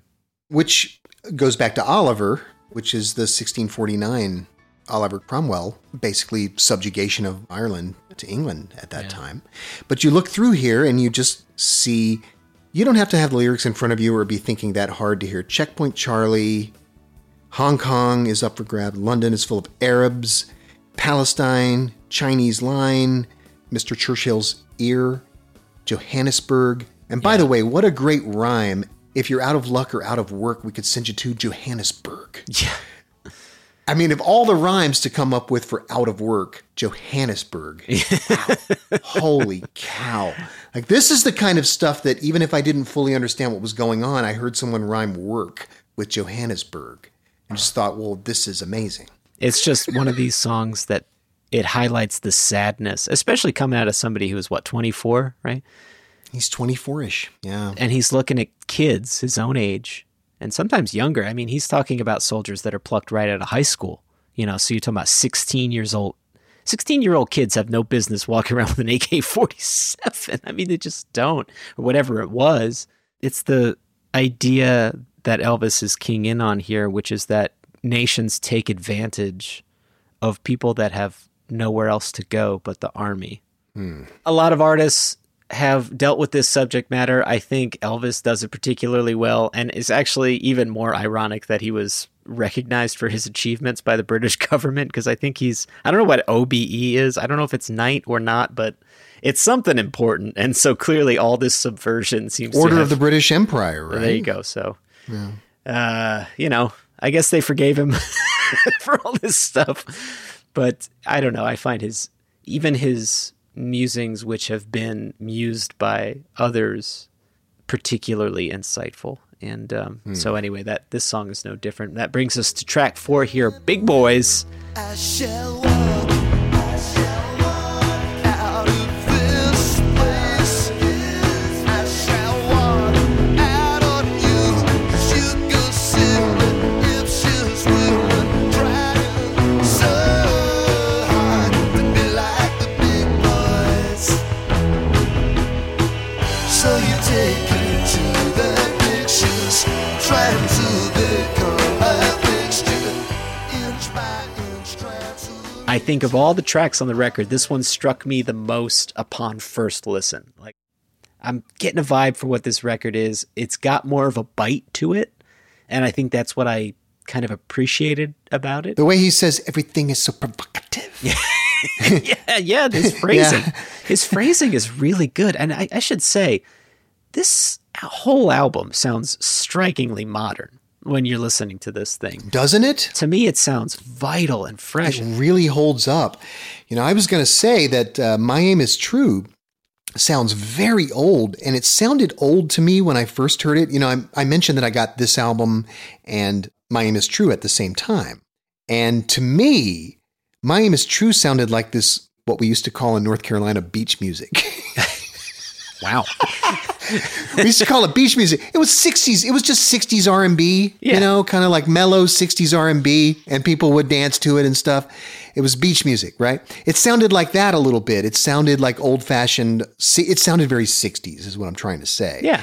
And Armed Forces, by comparison, it sounded modern in, you know, hearing it for the first time in 1987. It sounds pretty modern today. I mean, it just holds up as, I mean, what would you change? Right. What's tropey about it? Yeah. Where are the 70s tropes here? I think that explains a lot about his longevity as an artist. You know, it's always hard to tell when somebody's going to really have that staying power. And one of the litmus tests is, are you producing new songs with the same quality and abundance as you were your first batch of songs? Like, that's the first thing. And of course he passes that test with flying colors. Some might say too much. But the second one is like, yeah, I mean, are you transcending the time that you're performing it in? And he absolutely does. The same what the Beatles did. The Beatles did the same exact thing. There's a cryptic quality to a lot of Elvis's lyrics, but there's a mysterious quality to some of these early lyrics. You know? Yeah. There's just something so, I was caught in the suction by a face like a truncheon. I was down upon one knee stroking her vanity. It's very, I mean, it's just cryptic enough to be very, well, everything is so provocative. Yeah, it's very provocative. That's right. Like there's something going on here, and it sounds urgent and intense. So Big Boys, this is a song about, let's say, the speaker's contempt for a guy who's being crushed by a woman. Am I right about that? You're trying to be like, you know, the cool guys who can just have one night stands, but you're actually totally hung up on this person.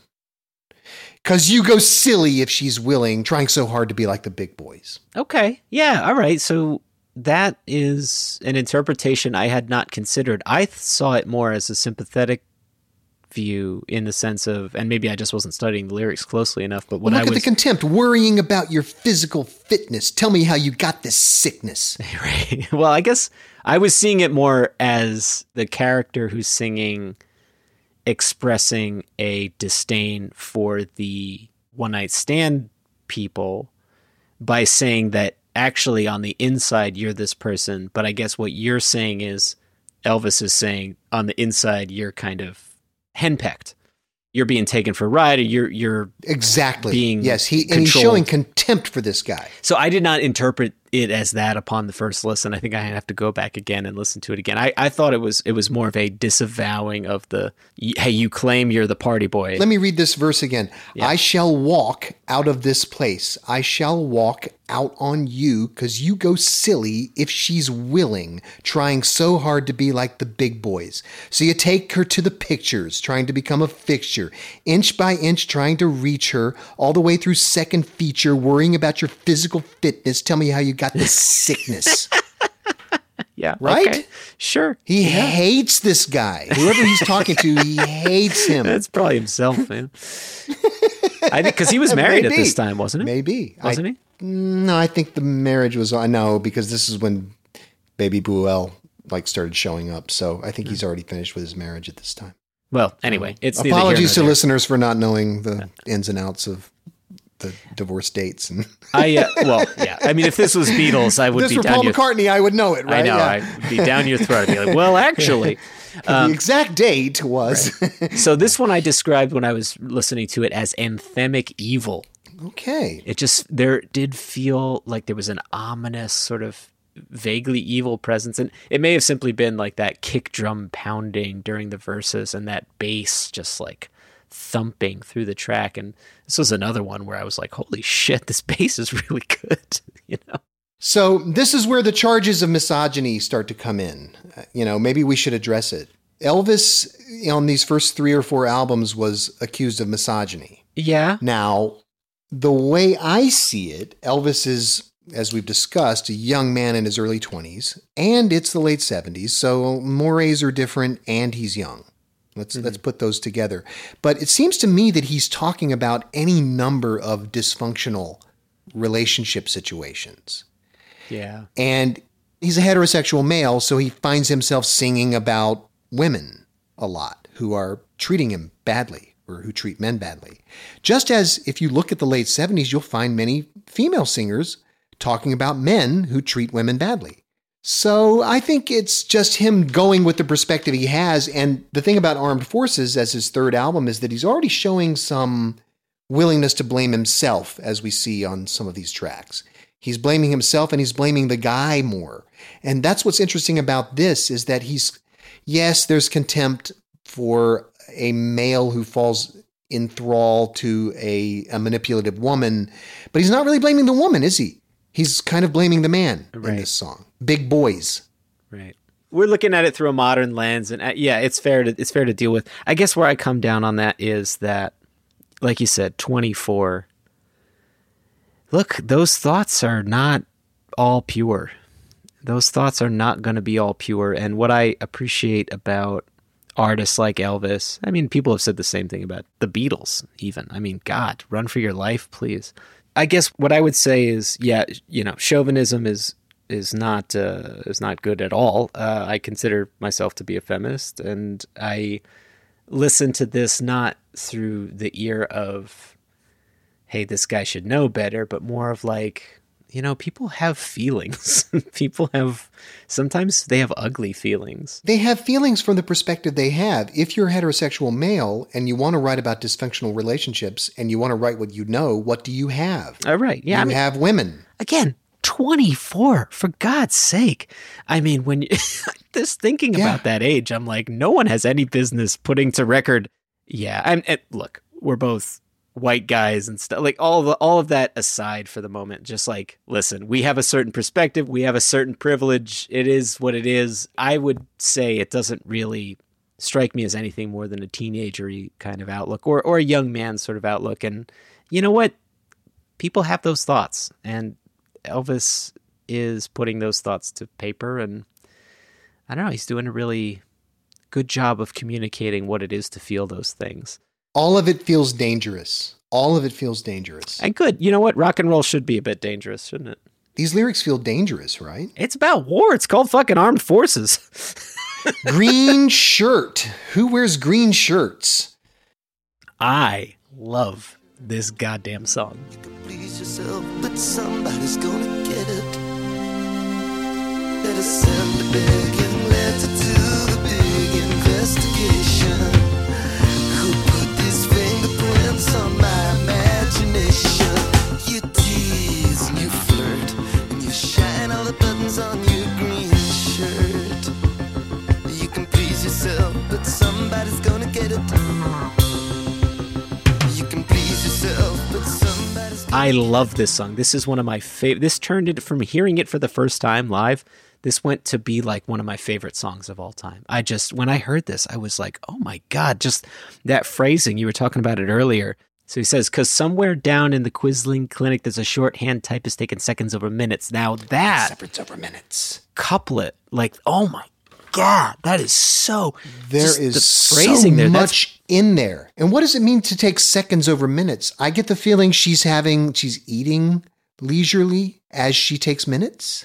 Taking seconds over minutes. That's probably what maybe? that means. Yeah. I mean, because that's what that's called. But he has this amazing quote about this Quisling clinic. So this is on the liner notes for the 2002. Every shop front or nightclub sign seemed like a line from a song. In some cases, that was just what they became. Wasn't there likely to be something dastardly going on in any place called the Quisling Clinic? It was just up the road from our hotel. I didn't know much, but I knew a little history. Quisling was the name of the Norwegian fascist leader who betrayed the country in the Second World War. An entire Boys from Brazil style fantasy could unravel from such a chance encounter. Wow. The Quisling Clinic was a place up the road from their hotel, it turns out. Amazing. But that's exactly what you want in this song. Yeah. Scribbled in one of his various notebooks, which he'd hurl at Paul McCartney later. Yeah, that's right. And Paul was like, Jesus, dude. Yeah. But it's just, I don't know, it's almost proto hip hop, like the way he's phrasing these lyrics when he's talking. And that's what grabbed me about it. That's what makes it sound so modern, because it makes it seem like he's pulling from these other influences, but hip hop wasn't really fully formed in 1978 and, in the top of 1979, it was being born.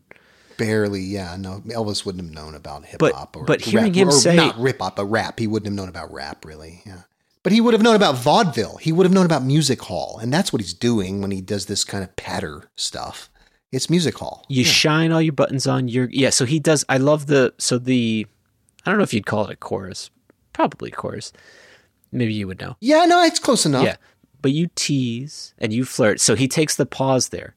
He takes that little step. Okay, but you tease, beat, and you flirt, beat, and you shine all the buttons on your. So he's almost going more. So that's almost the chorus. He's going faster tempo, as cramming more lyrics into the thing as he goes. So you tease and you flirt and you shine all the buttons on your green shirt. You can please yourself, but somebody's gonna get it. And then that sharp gonna get it, and then it cuts off almost like a bad punch in, like it just slaps like shut. The door slams on the lyric, and then you get that guitar, and it's just like, oh my God, fuck yes. So I'm hearing that live from an old man who wrote this song when he was 24. This amazing line, who put these fingerprints on my imagination? That's another one I pulled. What a disastrous sentiment. From the whole album, I think that's my favorite lyric.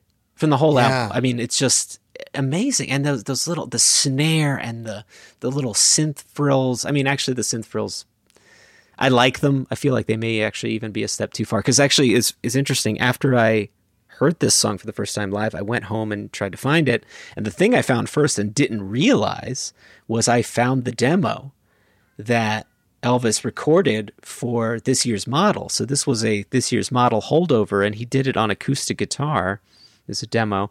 And so when you hear the acoustic demo, it's just as good as the finished version. Just as good. It's like you're listening to, and you must have heard these, when George does the run through of All Things Must Pass for Phil Spector on acoustic guitar. Right. You hear those and you're like, oh, this is just as good, if not better than the album. Brian Wilson doing the piano version of Surf's Up. Yeah. It's a great one. Oh, I like that more than the finished version. I think it sounds more like a song when he does it. So gorgeous. When he does it on haunting piano. And Yeah. I mean, that's an all-time thing. I mean, Surf's Up is just next level. But anyway, I think this track is next level. It's my favorite on the album. Maybe my favorite of Elvis's. Green shirt. Yeah. Really? I just love it. I don't know, something about this track really grabs me. Can I say what my favorite Elvis Costello song is? Is it Pads, Paws, and Claws? It's Crimes of Paris from Blood and Chocolate. Ooh. So everybody go look that up. Well, I'll play a little drop of that here. I thought it was you with your optimist view of the clock. And how it's always another day, just after 12 o'clock strike. It's a fucked up song, and who knows what it's about. Should we talk about Party Girl? Let's talk about Party Girl. Now, I think this is what it's like to be in a relationship with someone who is more promiscuous than you are, and you've accepted it, and you're trying to adjust to it. I think that's what this is. And that, to me, is what was giving me Bruce vibes. Again, Okay. I got the Bruce vibes here because that's subject matter that Bruce kind of deals with. He's the wounded, and that's what strikes me as juvenile about Bruce stuff. He's always the wounded boy, right? He's always the one that got did wrong or whatever. And so maybe that's what I'm coming at it with. But this is another track where it's just, I love the lushness of it. I love there's those big cymbal crashes and that bass is on And that fire whole, again. like, giant chunk of Abbey Road that's in it. And then the big chunk of Abbey Road. So first I'm thinking, what's up with that? First I'm thinking, Hey Jude, because he's doing that like, yeah, he's doing that Hey Jude ending kind of McCartney vocal thing. No, it's Abbey Road. Yeah. No, that's when I realized I've heard this before. It's like Elvis. Oh, yeah. All right. It's coming up any second. Elvis. The Beatles done did that one. I like it, though. I mean, I love it. It's a great song. It's a painful song. Yeah. Yeah. Real so hard to find.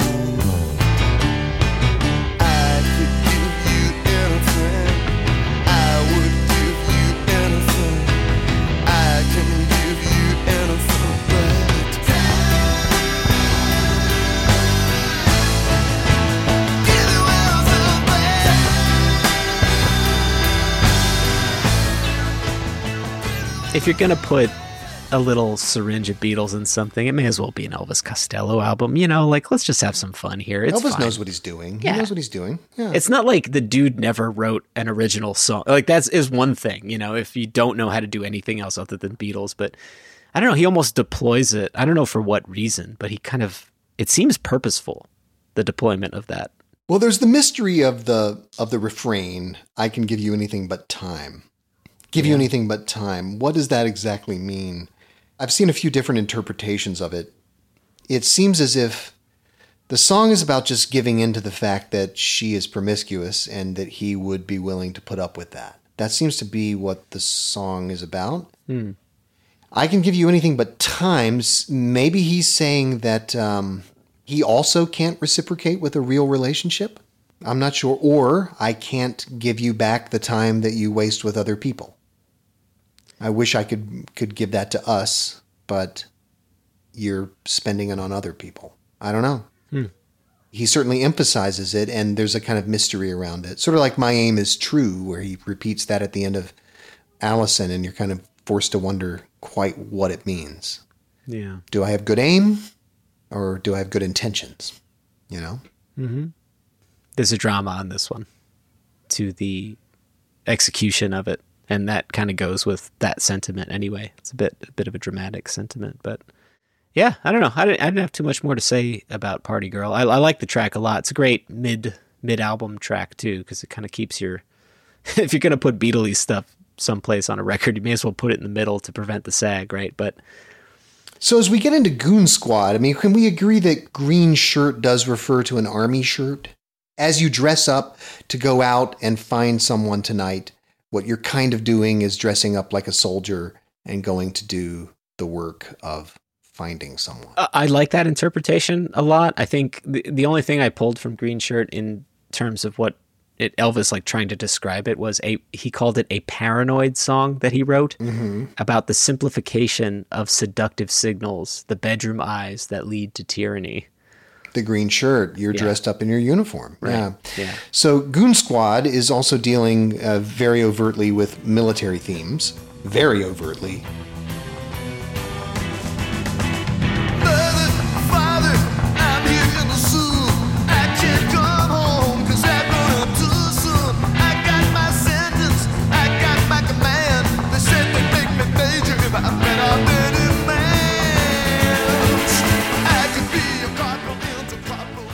It's one of my favorites on the album. It's really terrifying. It really captures... There was a kind of rock and roll war music that existed, I want to say, in the mid-'70s. What was that crazy movie? Was it Wizards?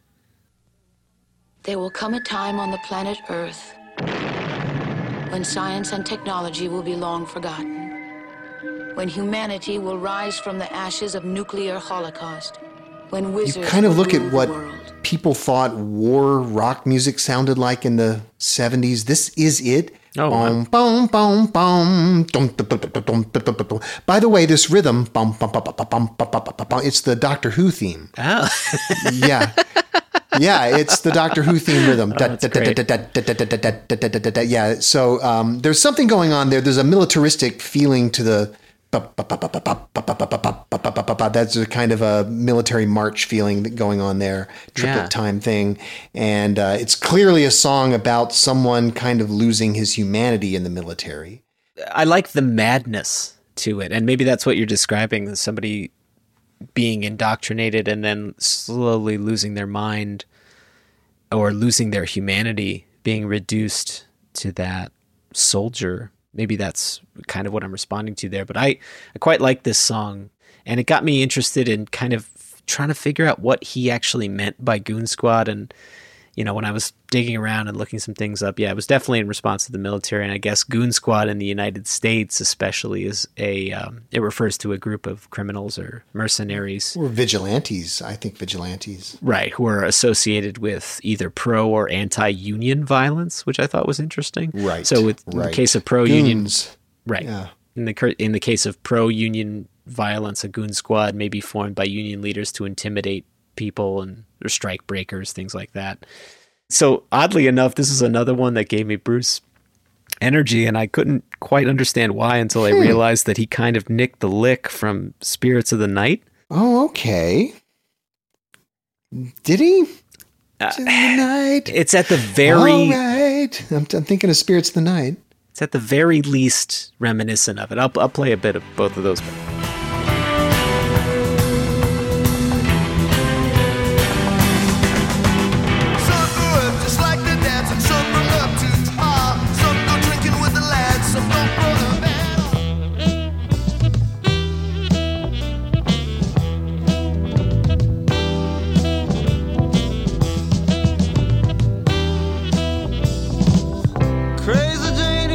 He has more versatility than I thought he did, you know, because he sometimes he gets up close to the mic and it's almost like a talky kind of singing voice, and then in his element, like left to his own devices, I feel like he just lives in that nasally space and stuff. But I actually quite like it when he belts, you know, and tries to really give it, you know, shout and get those notes out. But I like this one. It's again, the madness was the thing that I found compelling about this one. Busybodies. Busybodies. Okay. So here's a song about promiscuity. My favorite track opening on the entire record. I love that opening. Where it just fades in. You think that, yeah. So you think that you have seen her when you lie between her and you tell me that you don't care. Busybodies getting nowhere. Everybody's getting meaner. Busybodies caught in the concertina. The production on this one, and the whole album in general, but especially on this one with those sharp breaks and the rapid fire bars, it just highlights for me what I love the most about this record. It's when Niccolo brings out that bright synth pop sound from Elvis when he's down there talking about some kind of fucked up shit. This is real genius. So you think that you have seen her. when you're lying in between her. So you could have said legs, lying in between her legs. He didn't say that. He said between her. Yeah. Taking the obvious phrase and doing just a little something to it that gives it a whole other meaning. And we're also back in the corporate lamentation. Poles, he says in one of these lines I love, now you're ready for the merger with the company you're part of, and you do the dirty business with the latest sleeping partner. Just really good. Who rhymes part of with partner? That's amazing. Very good. That's a great verse, and it harkens back to Senior Service. So yeah, no, this is a great one. The record kind of hums along, really picks up throughout it. There's no sag for me in the album, which is unusual. Usually I get kind of a sag somewhere in the track 4 and 5, something like that, or maybe even 6, 7, but no, I don't have a low point, really. Yeah, and this is another one that's really melodically beautiful and has a lot of variety going on musically. A lot of Steve Naive, interesting like organ and piano work on this. Amazing production, as you said. This is really... He's doing Wall of Sound on a few of these. He's got a little Phil Spector, and this is one of them. This one and Party Girl, and I guess it has a timelessness, right? It doesn't sound exactly like 60s or 50s or anything in particular, and you can listen to it today and not quite know where it's from, I would think. Yeah, there's some Beatle-y stuff that I picked up on this one. I guess... melodically, for sure, yeah. The ending bit sounded a bit like a McCartney-style ending for sure, but it's not overt. It's just sort of channeling similar kind of vibe. So Sunday's Best, track 9. I normally don't go for these kooky Tim Burton-y sort of waltz things. Okay. Oddly enough, for me, this, I think, is his best vocal on the record. Oh, interesting. Okay. Times are tough for English babies. Send the army and the navy. Beat up strangers who talk funny. Take the greasy foreign money. Skin sharp, red leather hotline. Be prepared for the engaged sign. Bridal books. It's a wild, ragged vocal, but there's so many strange words in here. Standing in your socks and vest. Yeah. Such a weird, yeah. Stylish slacks to suit your pocket. Back supports and picture lockets. Sleepy towns and sleeper trains. To the dogs and down the drains. These are crazy words. Major roads and ladies' smalls. Hearts of oak and long trunk calls. Continental interference at death's door with life insurance. What a bunch of tongue twisters. Now, what's interesting to me about this song is that it just doesn't belong on this album at all to me. This belongs at the end of Taking Liberties, which was, if you're an American, then you know Taking Liberties as the album that came out in 81-ish that collected up the B-sides and the left out tracks. So this wasn't on the American Armed Forces. So the American Armed Forces, I heard, did not have Sunday's Best. It omitted Sunday's Best and went straight to Moods for Moderns, and it had the Nick Lowe at the end instead. Yeah, so this was the B-side of Accidents Will Happen. Now, I think for American Elvis fans, Taking Liberties is a major album. That's where we got to know I Don't Want to Go to Chelsea. It's not on the American This Year's Model. It's on Taking Liberties, as is Clean Money, which was, I think, planned to be the original opening track for Armed Forces, and a whole bunch of other stuff. So it's got Big Tears and Talking in the Dark, so many good songs. But that's where this song belongs for me. So I would just make that distinction that it sounds weird to me listening to this album and hearing that song at all. What's your take on this song orally on this album? I mean, does it belong here to your ear? It almost sounds like a novelty track to me because of that, like I said, that Tim Burton kind of Psycho Circus thing. And the sloppy, drunken quality of it compared to the tightness and precision of the rest of the album too, right? Yeah, I mean, I was ready to accept it, because I didn't know any better. I mean, it's not... No, it's the real deal. It's the actual album track. I mean, I can't defend the American version, which is edited, so... I don't know. The thing I think I'm most attracted to about Elvis Costello as a songwriter is the honesty and him laying himself bare. And that goes back to what we were talking about. You know, even when the thoughts are ugly, he has those thoughts and he presents them to you, and they feel earnest. They feel like, this is me, warts and all. This is who I am, or this is the emotion I'm trying to invoke. With this song, it felt a bit performative. It felt a bit, not contrived, but like there's a manufactured quality to it. He's borrowing from something other than, to me, what I perceived as his authentic self. And for that reason alone, it kind of stuck out to me. It kind of hits you like a... It is a bit of a Randy Newman Short People type song, right? Where the speaker of this song is a persona. It's not Elvis. He's not narrating his thoughts here. By the way, this song has the weirdest fucking rhyme. At the end here, put them all in boots and khaki? Khaki. Blame it all upon the dockies. So he rhymed cocky with dockies. And isn't it khaki? Is that just American to say khaki? Oh, maybe you're right. It's K-H-A-K-I. That's khaki, like khaki pants. Right. Yeah, that's what I assumed it was. Yeah. Right? But he pronounces it cocky, and he rhymes it with dockies, meaning darkies. Again, it's a persona. It's not Elvis saying that. Right. Yeah. It's meant to be a bigoted persona. But I just thought the rhyme was bizarre. Did the British actually pronounce khaki cocky? Lots of pun potential if that's how they pronounce it. Like, we should have heard more puns on that by now. I do love that as the feedback to that. Is like, hey, listen, let us know, because there's so much pun potential for that. My last note on this track was, so this song's about Nazis, huh? A lot of this album's about Nazis. Yeah, they're all about Nazis, I think. They're all about Nazis, yeah. Nazis. I hate these guys. Emotional fascism. So it's about power in romantic relationships, and it's about power in sexual relationships, and those aren't always concomitant. Yeah. Wow, that's a funky word to pull out for that topic. You win the Scrabble prize. That's I just got a little Scrabble prize. Yeah. Very Elvis. I'll take it. That brings us to track 10 here, Moods for Moderns. Now, Moods for Moderns. So that's a 60s expression, Moods for Moderns. My first note on this is, oh yeah, I love this. Moods for Moderns. Moods for Moderns.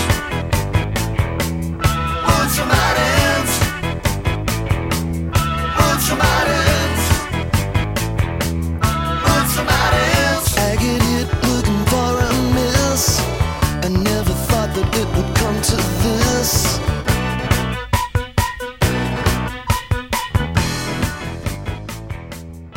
This is another one that hit me real hard on that first listen. Really dig it. Some of that big 80s sound, but prior to the 80s even beginning, I feel like this was maybe the forerunner of a lot of what people were looking to emulate in the decade to come. So I think moderns, it is an old-fashioned term. I've got a Frank Sinatra album. It's actually the album Strangers in the Night. It's a problematic album, but it's 1966. And the cover of that album says, the ever-popular Frank Sinatra sings for moderns. What do they say in Hard Day's Night, right? Are you a mod or a rocker? You're a mod. Yeah, a mod. Well, that's the whole Quadrophenia thing, too, the mods. I think moderns means something a little more broad than that, like modern youths. Who might be a little bit more sexually adventurous, might be a little more adventurous in their drug usage. They're moderns. It's the 60s. I mean, hey, Frank was down. I think that's what this... I'm just trying to figure out where this comes from, because also moods, you get albums like The Many Moods of... Frank Sinatra never did that album, but you get The Many Moods of some crooner, right? So moods and moods for moderns, this is a throwback phrase. But it's a very modern sounding track. Modern for 1978, actually. I think it predates a lot of stuff. I mean, there's that ambient 80s thing kind of happening in this song for me, and it feels like it exists in all of these different decades at once, even the decades that hadn't happened at the time of its recording. And interestingly enough, I found that there was a Detroit power pop band in the late 90s that took this song as inspiration for their name, Moods for Moderns. And some of those members had some relations to friends of my other show, the Third Man Podcast, which I thought was interesting. I had no idea that this song had that kind of resonance.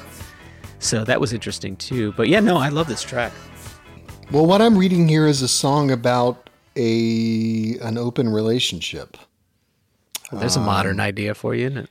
Yeah, I mean, basically, moods for moderns, let them break us, strong and sudden, foreign fingers. I let you into foreign fingers. And so it seems to be another song where someone is putting up with additional lovers. And in this case, maybe embracing it. I never thought that I would see the day. I never thought that I would give you away. Let them break us, foreign fingers. Yeah, so I think there's something going on here. You know, there's never been a how do you do. There's never been an ending. Soon you'll belong to someone else, and I'll be your stranger just pretending. So this is some kind of open relationship deal. Wow. Moods for moderns. There's some painful stuff on this album. There's some heavy stuff. Elvis, do you need a hug? You think you might be spending too much time alone? Yeah, or worse, at a key party or something. Which is where it sounds like you're spending your time. Well, it gets worse from here because we're going on to chemistry class and Two Little Hitlers. So chemistry class, these are both songs that deal, well, we've had several songs deal with Nazi themes. We also had You'll Never Get to Make a Lampshade Out of Me on Goon Squad. Right. And now in chemistry class, we're going to get a really distasteful pun. It's, Are You Ready for the Final Solution?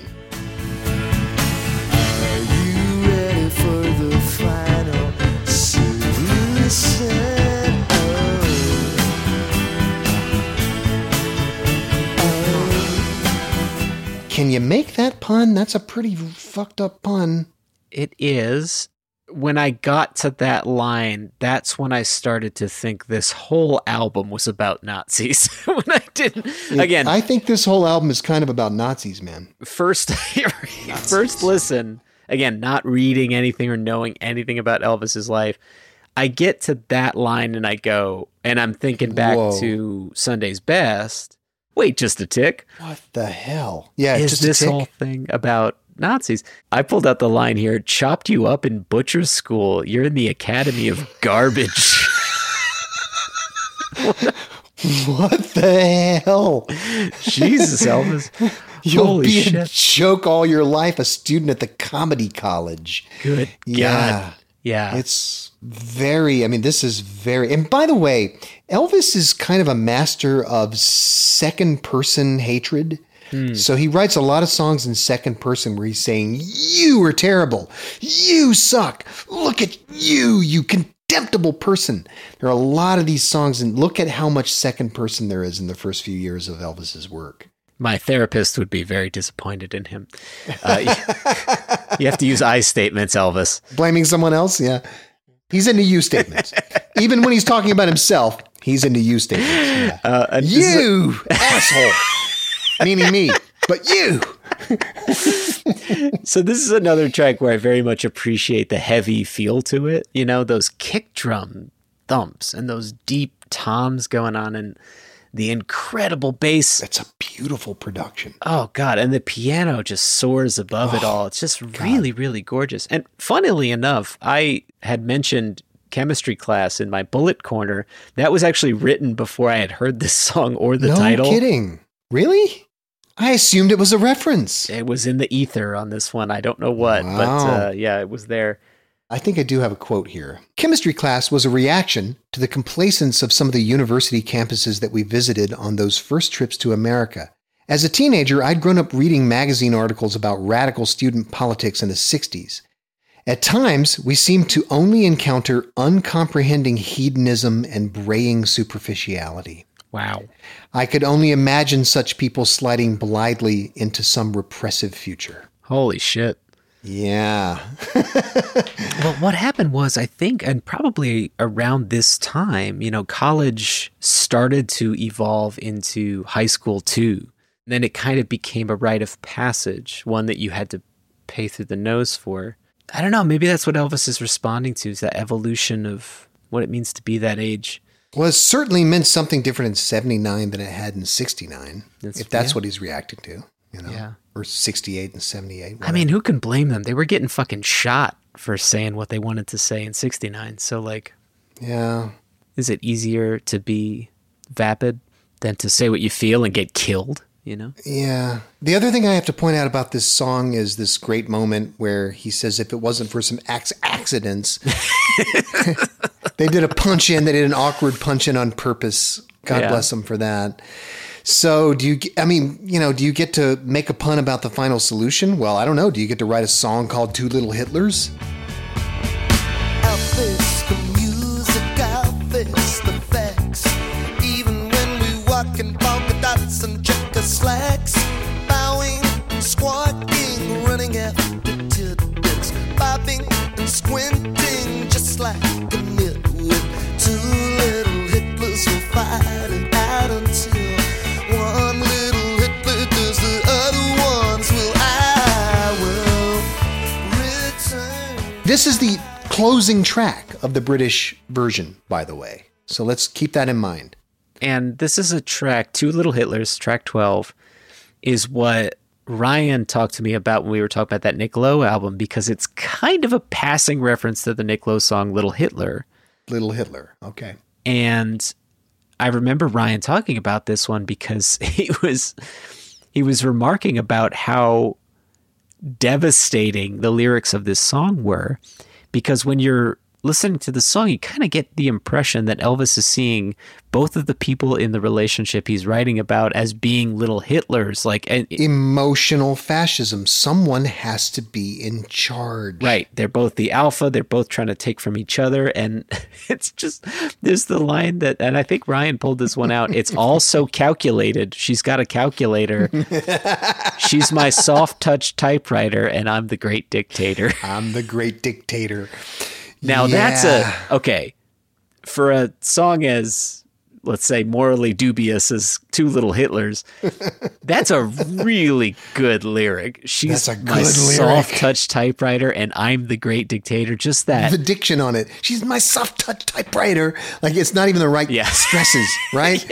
And I'm the great dictator. Now listen, I'm fluent in dad jokes. I got a million of them, okay? Puns are in my vocabulary. That pun is next fucking level right there. That's that's why we're saying like Elvis Costello, Stephen Sondheim, there are people who take puns to another level. A whole other level. And there are people who take it to a level where you expect it. You're expecting the puns and they need to be there. And if this is what you're doing with it, my God, I mean, it's all worth it, you know? Yeah. Oh God. Yeah. And you get Pete back there with those drums just absolutely crushing it. This song is another one where I'm just like, holy, this band is at the height of their powers here. I don't see how they get any better than this.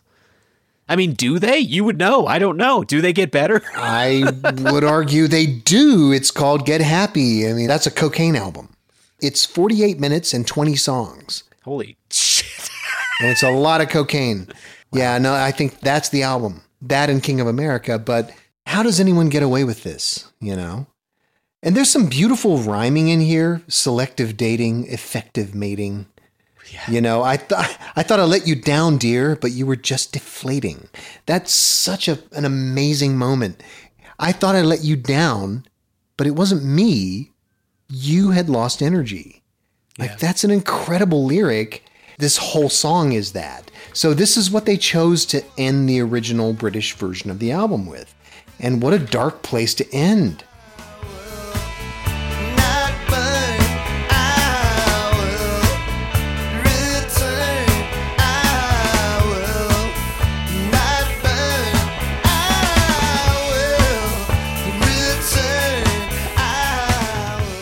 When you're 24, everything gets blown out of proportion and you see your life as this grand thing and all this.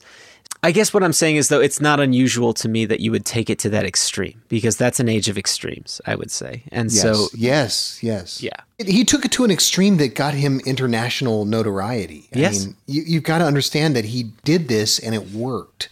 I mean, he did it on his first two albums and it worked, and he took it further on this one and it really worked. Emotional fascism. That's what the album is about. And this song brings it all to a head, except in the American version, we end with a Nick Lowe B-side sung by Elvis Costello and the Attractions with great energy. What's so funny about Peace, Love, and Understanding?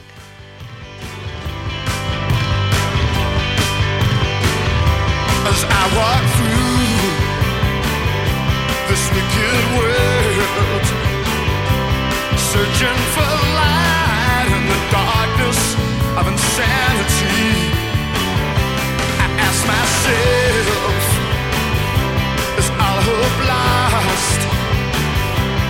they own it. Pain and hatred and misery. And the Nick Lowe version is one that Ryan and I talked about actually on the Now Hear This podcast before, and that was when I first realized that this was even a cover. I did not realize that this was a cover because it has become so synonymous with Elvis Costello over the years that, when people think of Elvis Costello's biggest hits, they think of, What's So Funny About Peace, Love, and Understanding, I Don't Want to Go to Chelsea, there's not that, there's like 5 or 6 like main songs he's known for, and this is one of them.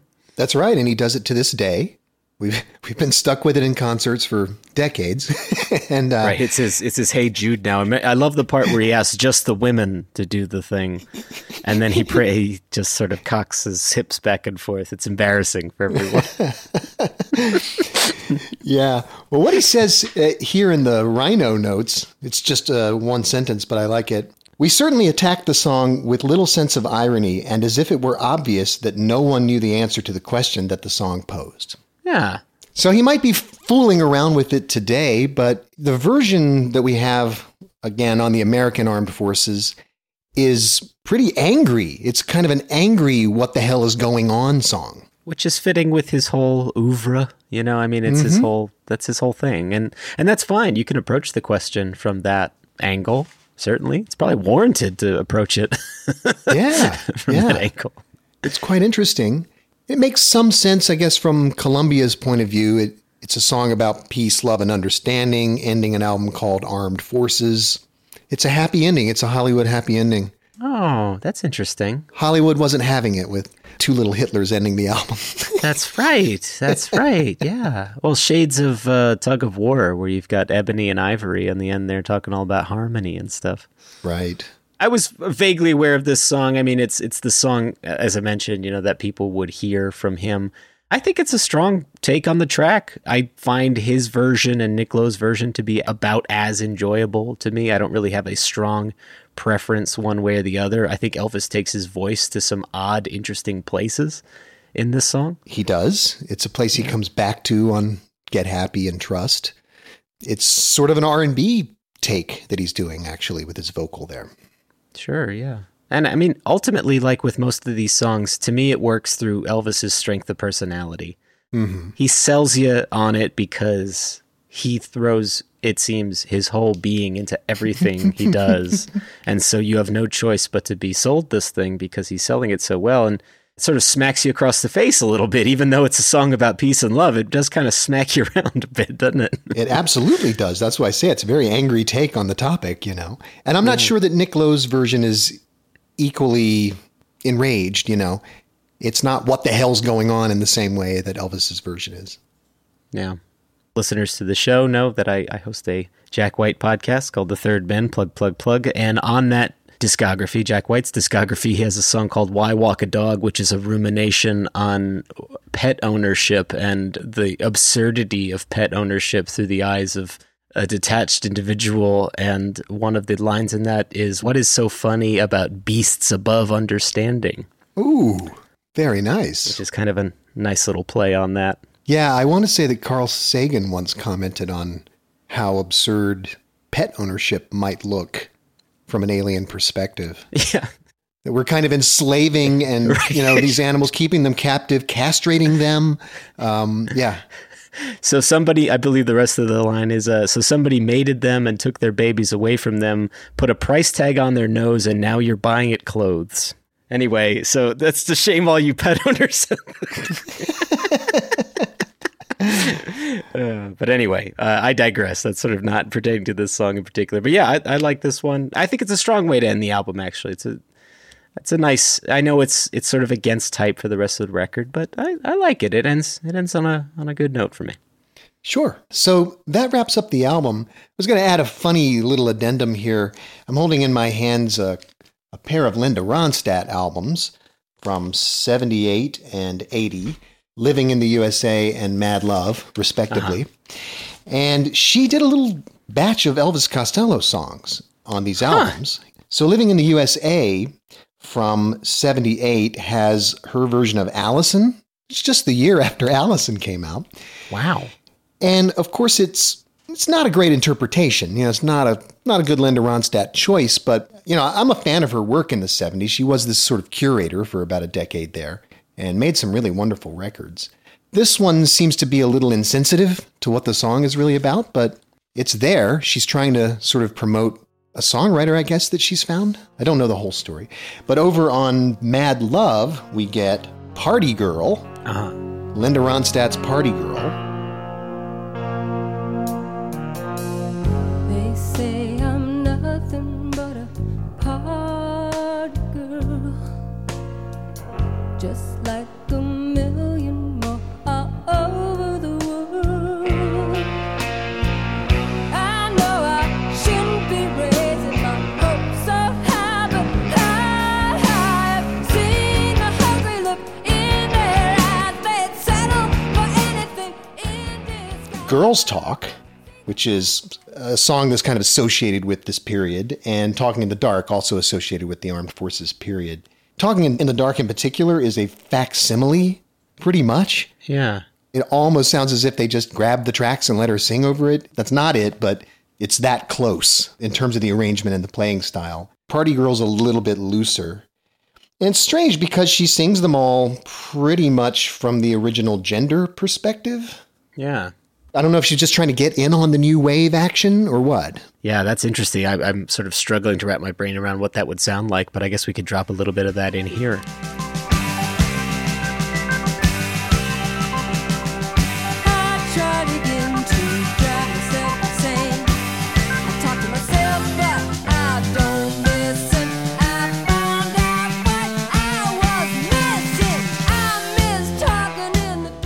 Yeah, weird. Thank you, Chris. And I guess, on your Take It Away podcast, you guys do press. And on the Now Hear This podcast, we have tweaked that slightly with a bit of reception.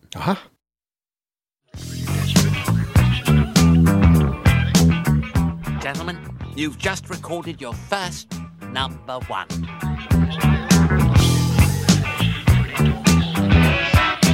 Wow, an award statue!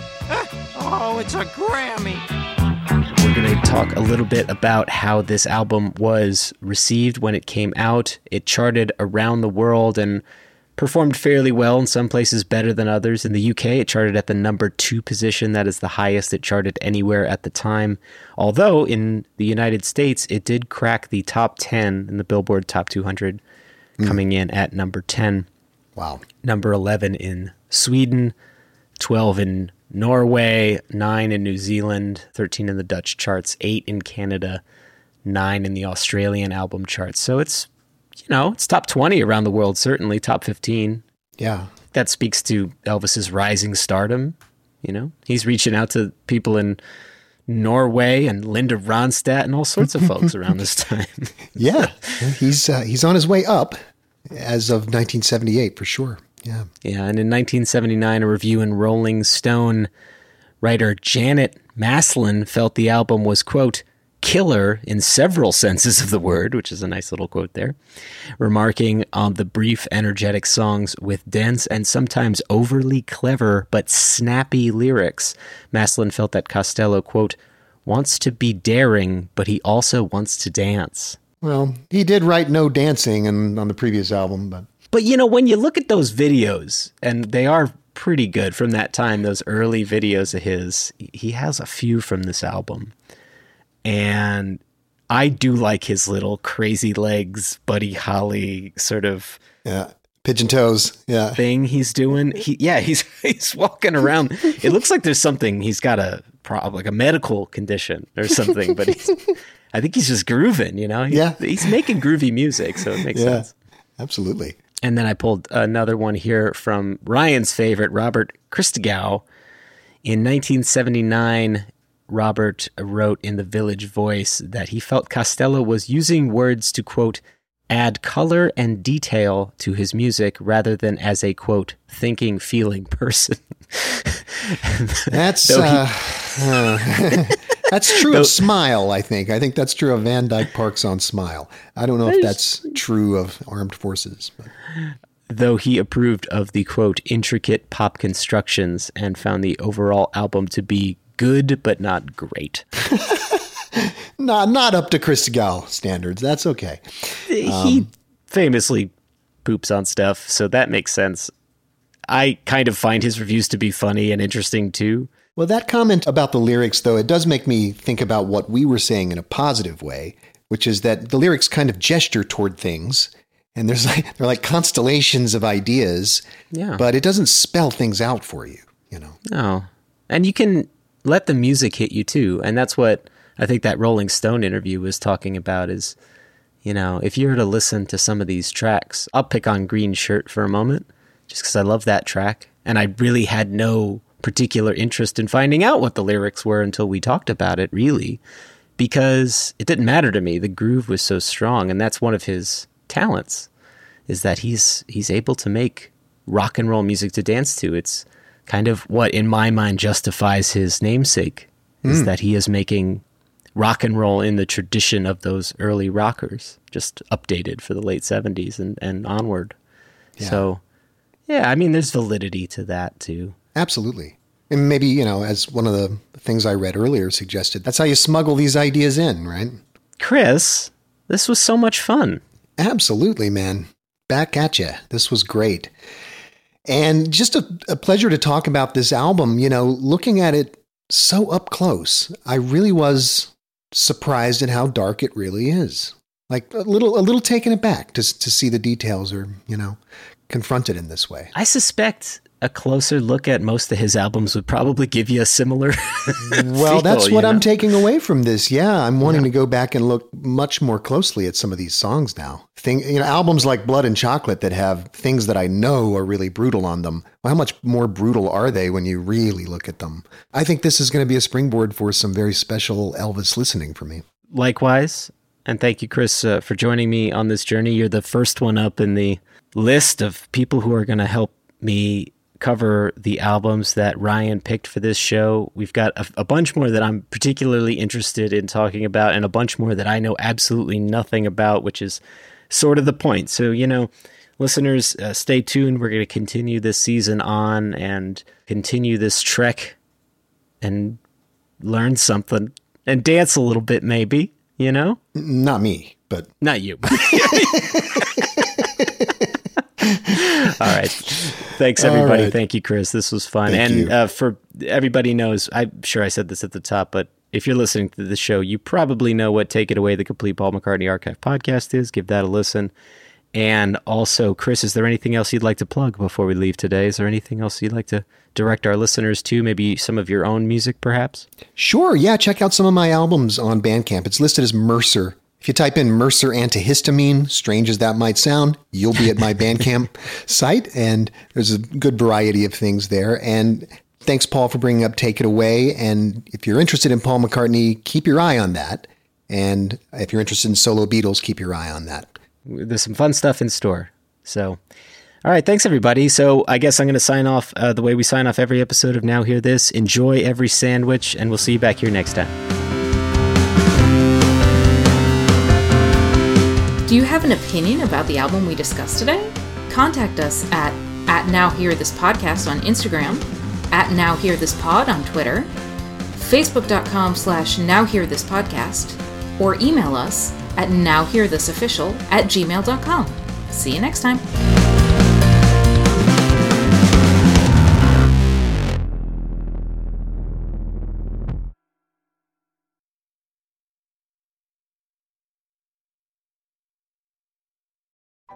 Well, hey, Ryan. Hey, Paul. How are you? Well, I'm good. I'm here to tell the listeners that if they'd like to contribute to help keeping these Now Hear This episodes coming, well, they can donate featuring the wonderful new donation technology that Acast has developed for us.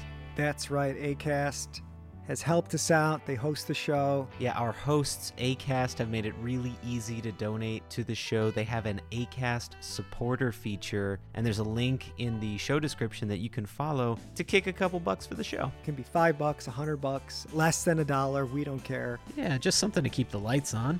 It's all out of pocket, and we do this out of love, and that's it. And we love you all for listening. Thank you very much for doing that. Couldn't said it better myself. Okay. All right, well, bye then.